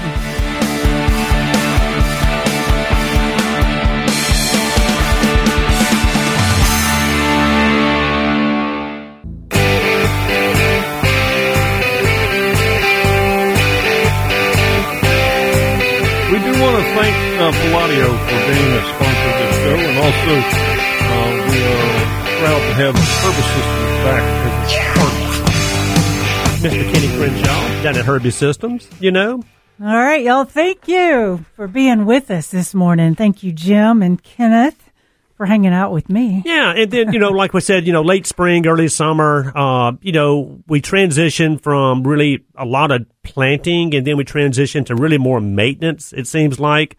And one of the biggest things, that we mentioned in the first hour, guys, is just pay attention to the watering.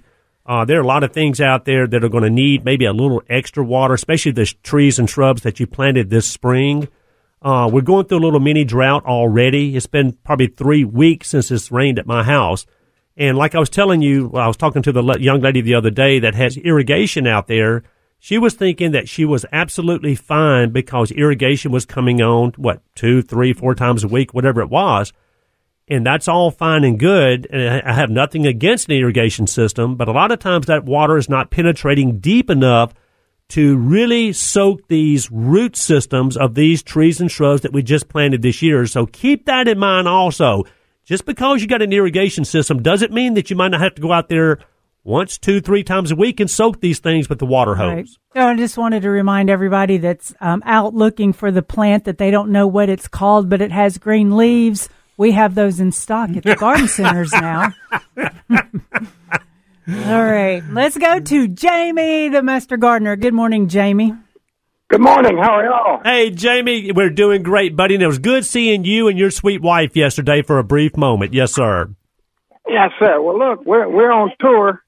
We're out at the First Master Gardener's house through our garden gates. Ooh. And Mrs. Dixie Johnson's house. Mm-hmm. And it's a beautiful place. Makes you want to go home and plow yours under and stuff. See, Jamie, that's part of the pressure. We go out there to these other landscapes that are absolutely drop dead beautiful, and then it makes us want to go home, like you said, plow everything under and start completely over.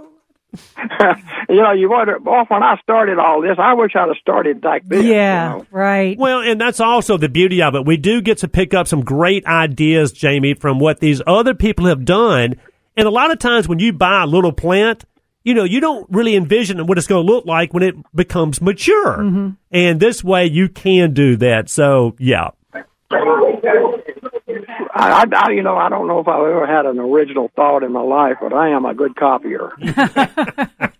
And so if I see something I like, I try to take advantage of it as often as I can, for sure. So now, Jamie, anyway, I hope everybody will get to come out and see some of the ideas that these master gardeners have, and it's a beautiful thing to see. No doubt about it. And let me ask you real quick, are you going to try to make it to all of the different properties, Jamie, or are you going to be at that one property for the whole day?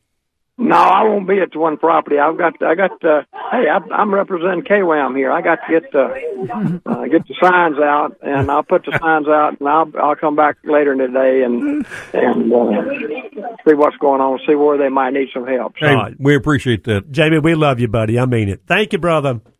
Thank y'all. Y'all be safe. Thanks. Thank you. Did you hear what he said? Just plow everything under and start over. And he said, I'm not really, I don't really come up with a lot of good ideas myself, but I can surely copy somebody else's. You know what's blowing my mind is how big nasturtiums get. I didn't know how much one plant. I would have done my container all different. It's so amazingly. It's big. It's got 3 different colors of blooms on it, yellow, orange, and in between yellow, orange bloom. And it's just gorgeous. I know that when it gets really hot, it's supposed to not do as well, but it's fantastic right now. And the good thing is it's edible, so I need to look up some recipes. Yeah. May as well get some use. Now the thing is some salad recipes. Yeah, do I cut it all up and chop it up and eat it and utilize it, or do I just let it slowly die out in the summer heat? Well, I think I'd rather have lettuce in my salad bowl than nasturtium blooms or leaves, so I think I'd let it just naturally die. I got to look the recipe up and see. Maybe I really will try that. If somebody else cooks it and doesn't tell me and then I like it, it's all good. With any kind of food. I think she's just itching, Jim, for some reason, eat weeds. I really do. Mm-hmm. Well, you kind of do when you grow up in the country, This is true. Kinda so. Greens seem like a weed, don't they? You really think about it, greens. But I love them. Weed, but they're delicious. Let's go to Jan calling from Memphis. Good morning, Jan. You're in the Mid-South Garden. Good morning. How are you guys? We're doing great, Mr. Jan. Good morning to you, sir. What's going on today? I'm sorry for the late call, but I didn't get to listen to the early part of the show. Yes, sir. I have a specific little situation. It appears I've got some winter kill in my zoysia that I haven't spoken to you about, but grass is slowly coming out, as y'all know, but I've got an area that appears not to be coming out, and ironically it's somewhat in a little, like a circle area shape. But, is anything you could, that I should do to aerate it or, of course, fertilize it, anything else, or do I need to think about reside? Jim, what do you think? If it truly is winter damage. If it's winter damage, what I would do would be take some plugs from your good zoysia and plug in the center of it and just let it spread through there. Now, if you want immediate results, then you can cut the sod out and replant it. But I think just doing some sprigging in there and fertilizing, keeping it mowed low so that it tillers, I think it's going to fill as quick as anything. Well, and also I wrote down in my notes today about fungus in lawns, in zoysia lawns in particular, and also grub damage in zoysia lawns in particular. The reason I'm bringing this up is I've had quite a few people come into the garden center with pictures of their zoysia lawn that looks like it is dying, okay? And it really hasn't greened up like Jan's talking about now. Is that winter damage? Is it grub damage? Or is it a fungal problem? Well, because unfortunately the end result, they kind of all look the same. So I was talking to a gentleman just the other day. I said, go home, dig out a little plug of your grass, and see if you've got a handful of grubs. And sure enough, he did. He had 5 or 6 grubs in a small little area. So we know that he's got a grub problem.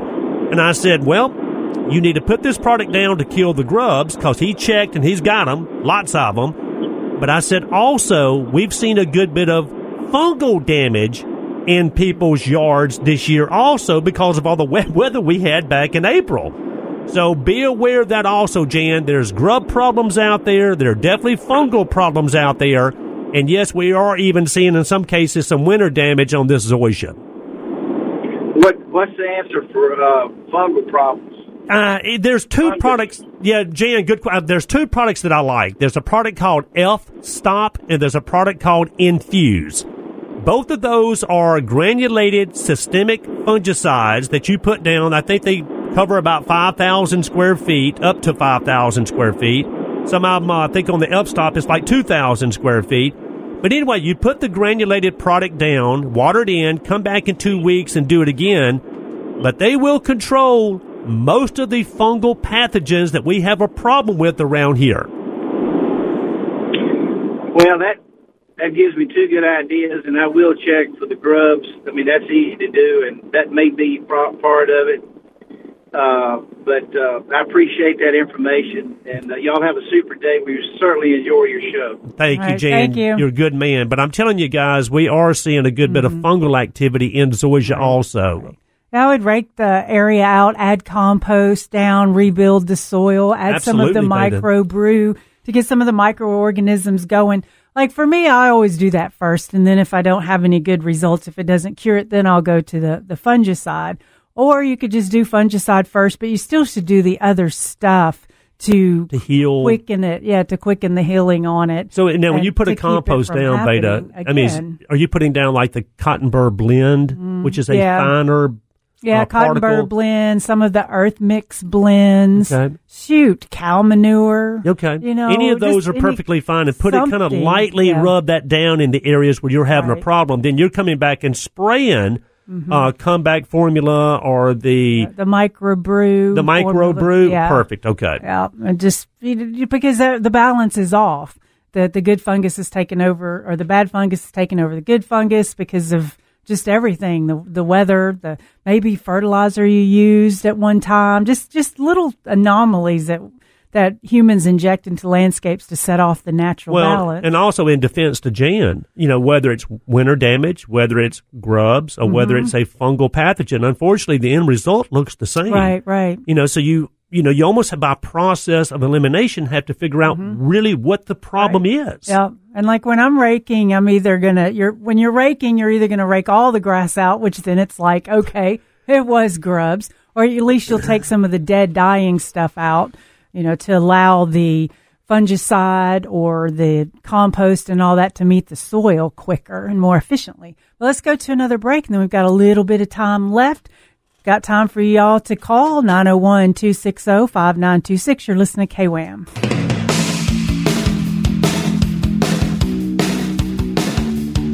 Good morning, gardeners. Welcome back to Mid-South Garden. One thing you're going to see at the Garden Gate Tour is, I think, a water garden. They'll have a water garden, and that would be a fun thing to go see. Y'all should think about implementing some type of water feature in your yard. You don't have to have it 24/7 running, like if you have a fountain, you can have it off in the wintertime. If you have a water garden, though, you really don't have to do a tremendous amount of work when you get the right balance in it, right amount of. And that it doesn't have to have a 6-foot waterfall. Yeah. It could be something much smaller on a smaller scale, just to have the sound of the running water. Right. Well, like Jan and Jamie were at the garden center yesterday looking around, and they're probably going to get one of the small, low bowls and put like a little pump or a little. There's all kinds of sizes of pumps. You can put a small pump in there where it can turn the water. All they've got to do is add like one bunch of underwater grasses. Yep. That keeps it cool, gives a place for the fish to hide. One water lily. Or get a lotus from Jim. Yeah. And even some underwater grasses. And a bog plant like a horsetail reed or an iris. And then you've got it set up. It's almost like a water garden, it can be like your container garden. You got your filler, thriller, spiller. Yeah. Because you've got as long as you're using bog plants, you're fine. Yeah, and then you've got your height, or we've got just a tub of lotus sitting out. Mm-hmm. It's just a tub with lotus in it. Mm-hmm. And Jim has great picture of his on the Facebook page. And you don't have to have a big pond to enjoy that beautiful lotus. Yeah, and I love, the sound. Who doesn't? I mean, it's refreshing, really. And it's almost a cooling effect. Mm-hmm. Just hearing that. If you're out there late in the afternoon, the sun's on the other side of the house, you got the umbrella up, drinking your tea, and you hear the sound of that water. Yeah. It's just to me, it's just a cooling effect. It really is, Veda. And it can kind of hide the sound of the street noise, too. It can hide the sound of buzzing mosquitoes. A lot of things it hides. Yeah. I mean, it doesn't, make the street sound go away, but it takes your mind off the vehicles and you put your mind listening to the wind chimes or the water feature doing its thing. So think about that. It's a lot of fun to incorporate. Well, also water think in about, the mistake that I made. Was it last year or 2 years ago? I told you I used soil conditioner. Year. You make a mistake. I used soil conditioner as a mulch, okay? Had a lady into the garden center the other day. She was using garden soil conditioner as a soil conditioner. Mm-hmm. I mean, she was working it into the soil to break up that clay soil, but she loved the feel and the look of the pine fine. That's really all it is. And she asked me, she said, Kenny, what about me using this as a mulch? And I said, well, I got a little story for you. I said, the short answer is absolutely not. Do not use this as a mulch. And she's like, I can't understand why I wouldn't. It's pine bark. It's just smaller than mulch. And I said, well, there lies the problem. This stuff looks great. It feels great. It's great to work into our clay soil. I mean, those are all the reasons you want to use it. But I'm going to tell you right now, it's what I told her. I said, I made the mistake of using soil conditioner as a top dressing, as a mulch. And I said, I would have never thought that when I dump this stuff out, it looks great. It's easy to spread. Man, I'm on my way, that water would hardly penetrate a layer of pine fine. Because there again, think about it. They're so small, they're almost interlocked, and they act as an umbrella. I'm telling you. I guess maybe it's a difference between who makes them, because we sell the Monrovia pine fines, and I have people have come back to use it as their top dress in their beds and all, and they're not having that issue. Because I was wondering, so I'm wondering if it's who makes it. I don't know. That might be the size of the particle. Because I'm telling you. I thought I was I did it for all the right reasons because of the appearance and the ease and just, it looks great. And I knew it'd break down faster than some of the bigger, chunkier mulches would. But man, and she was thinking the same way I was thinking a couple years ago. And I'm telling you, do not use this as a top dressing because it will just bond together. Now, you can get just your hands. Like all our mulches do. That's almost the thing. All our mulches. Now, it doesn't crust, Veda. It doesn't crust like the triple hammered hardwood mulch. Because you can still get down there and move it around with your hands, no problem. But I almost had to stick the hose under the soil conditioner to get water where it needed to go. But I'm telling you, I'm glad she asked me because I'm saying, look, I've done it myself. I've gone through that, and it's not something that you want to go through. This is why gardening can be hard. It's like you see a plant, and it doesn't grow here, but so-and-so can grow it here. You have problems with your pine fines, but I don't have problems with my pine fines doing it that way, and it's like there's so many, like this doesn't grow in full sun. It's called variables. But it's growing in full sun for this person over here. But on the majority, everybody still has the same issues. The majority, everything's about the same. Well, and I do like using a shredded mulch that's a bigger particle where water will actually have an ease of going from the top to the bottom right through that mulch to where it needs to go. And it took me a minute I'm like, yeah, you crazy idiot. That's exactly what's happening. Also, you can see that, that's why we always recommend. I was calling myself that, by the way. Yeah. No. Oh, but you're not. Oh, well, thanks, Veda. I've seen even if you put two different soil textures together, that it won't percolate through that first soil texture to the second soil texture. You got to blend the soil textures together. And think what Jim Crowder says all the time. Who's that? Clay is good, but Jim said, the clay particles are very close together. Yeah. They're very small. That's why it's hard for water to penetrate clay, just like it's hard for water to penetrate pine fine. So Jim Crowder. Yeah, so we add our soil amendments in there to break up the clay, therefore to improve the drainage, right? Because we're making the particles, hopefully improve the drainage, Jim. So we're making the particles just a little bigger is my point. So I thought that was pretty interesting that other people had the same idea that I had of using soil conditioner as a top dressing. And in my opinion, absolutely not. Well, it's like a customer came in wanting to do the bee pollinating bee garden, and she'd picked a bunch of stuff and said, "Did I pick good stuff?" And I was like, "Yeah, you did, but let's talk about the soil." And she's like, "What?" And I'm like, "No." I go, "Yeah, you picked out great stuff." I go, "But I always go into the soil again." So you're saying it's not really the plant that you pick out, Veda. It's all about the soil. Once you get it home, you better make sure you plant it the right way in the right conditions, right? Right. People are learning. They're doing it. I like it. All right, real quick, I know we got to go here in just a minute, but last thing be on the lookout for people that still are growing roses, and whether it's shrub roses, hybrid teas, grandiflores, floribundas, climbers, whatever. Black spot is really starting to be a problem. And, of course, it's no surprise. This is the time of year that we start seeing a good bit of black spot. The yellow leaves with the black spot in the leaves are falling off. So if you are not familiar with black spot, try to clean up the rose as best you can. Pick off as many infected leaves as you can. And also get the infected leaves off the ground. Blow them out of there.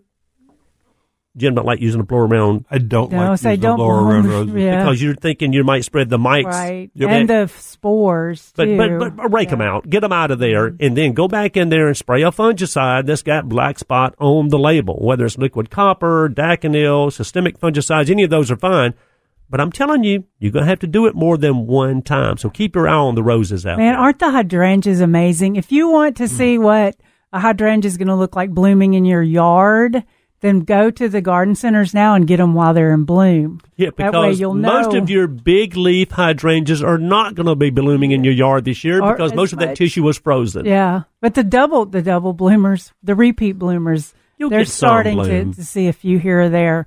But wow, the hydrangeas are amazing. The colors are amazing. So it is hydrangea season. Now, the paniculatas, the limelights, the little limes, the bobos, all those that bloom white, you're going to see tons of blooms on those because they bloom this year off of this year's growth. Are you doing hydrangeas in your new yard? Yes, I planted, in fact, one I got from you, the... Senora? Yes. Yeah, is that an old-fashioned, Jim, big leaf or like a paniculata? This is a big leaf, and it's has bronze foliage, and I love it. See, that would run me crazy. I would walk out there and think the thing was dying on me every time I saw it. Looks really good, really good. Some full bloom right now, too. I want to see a picture of it, Jim.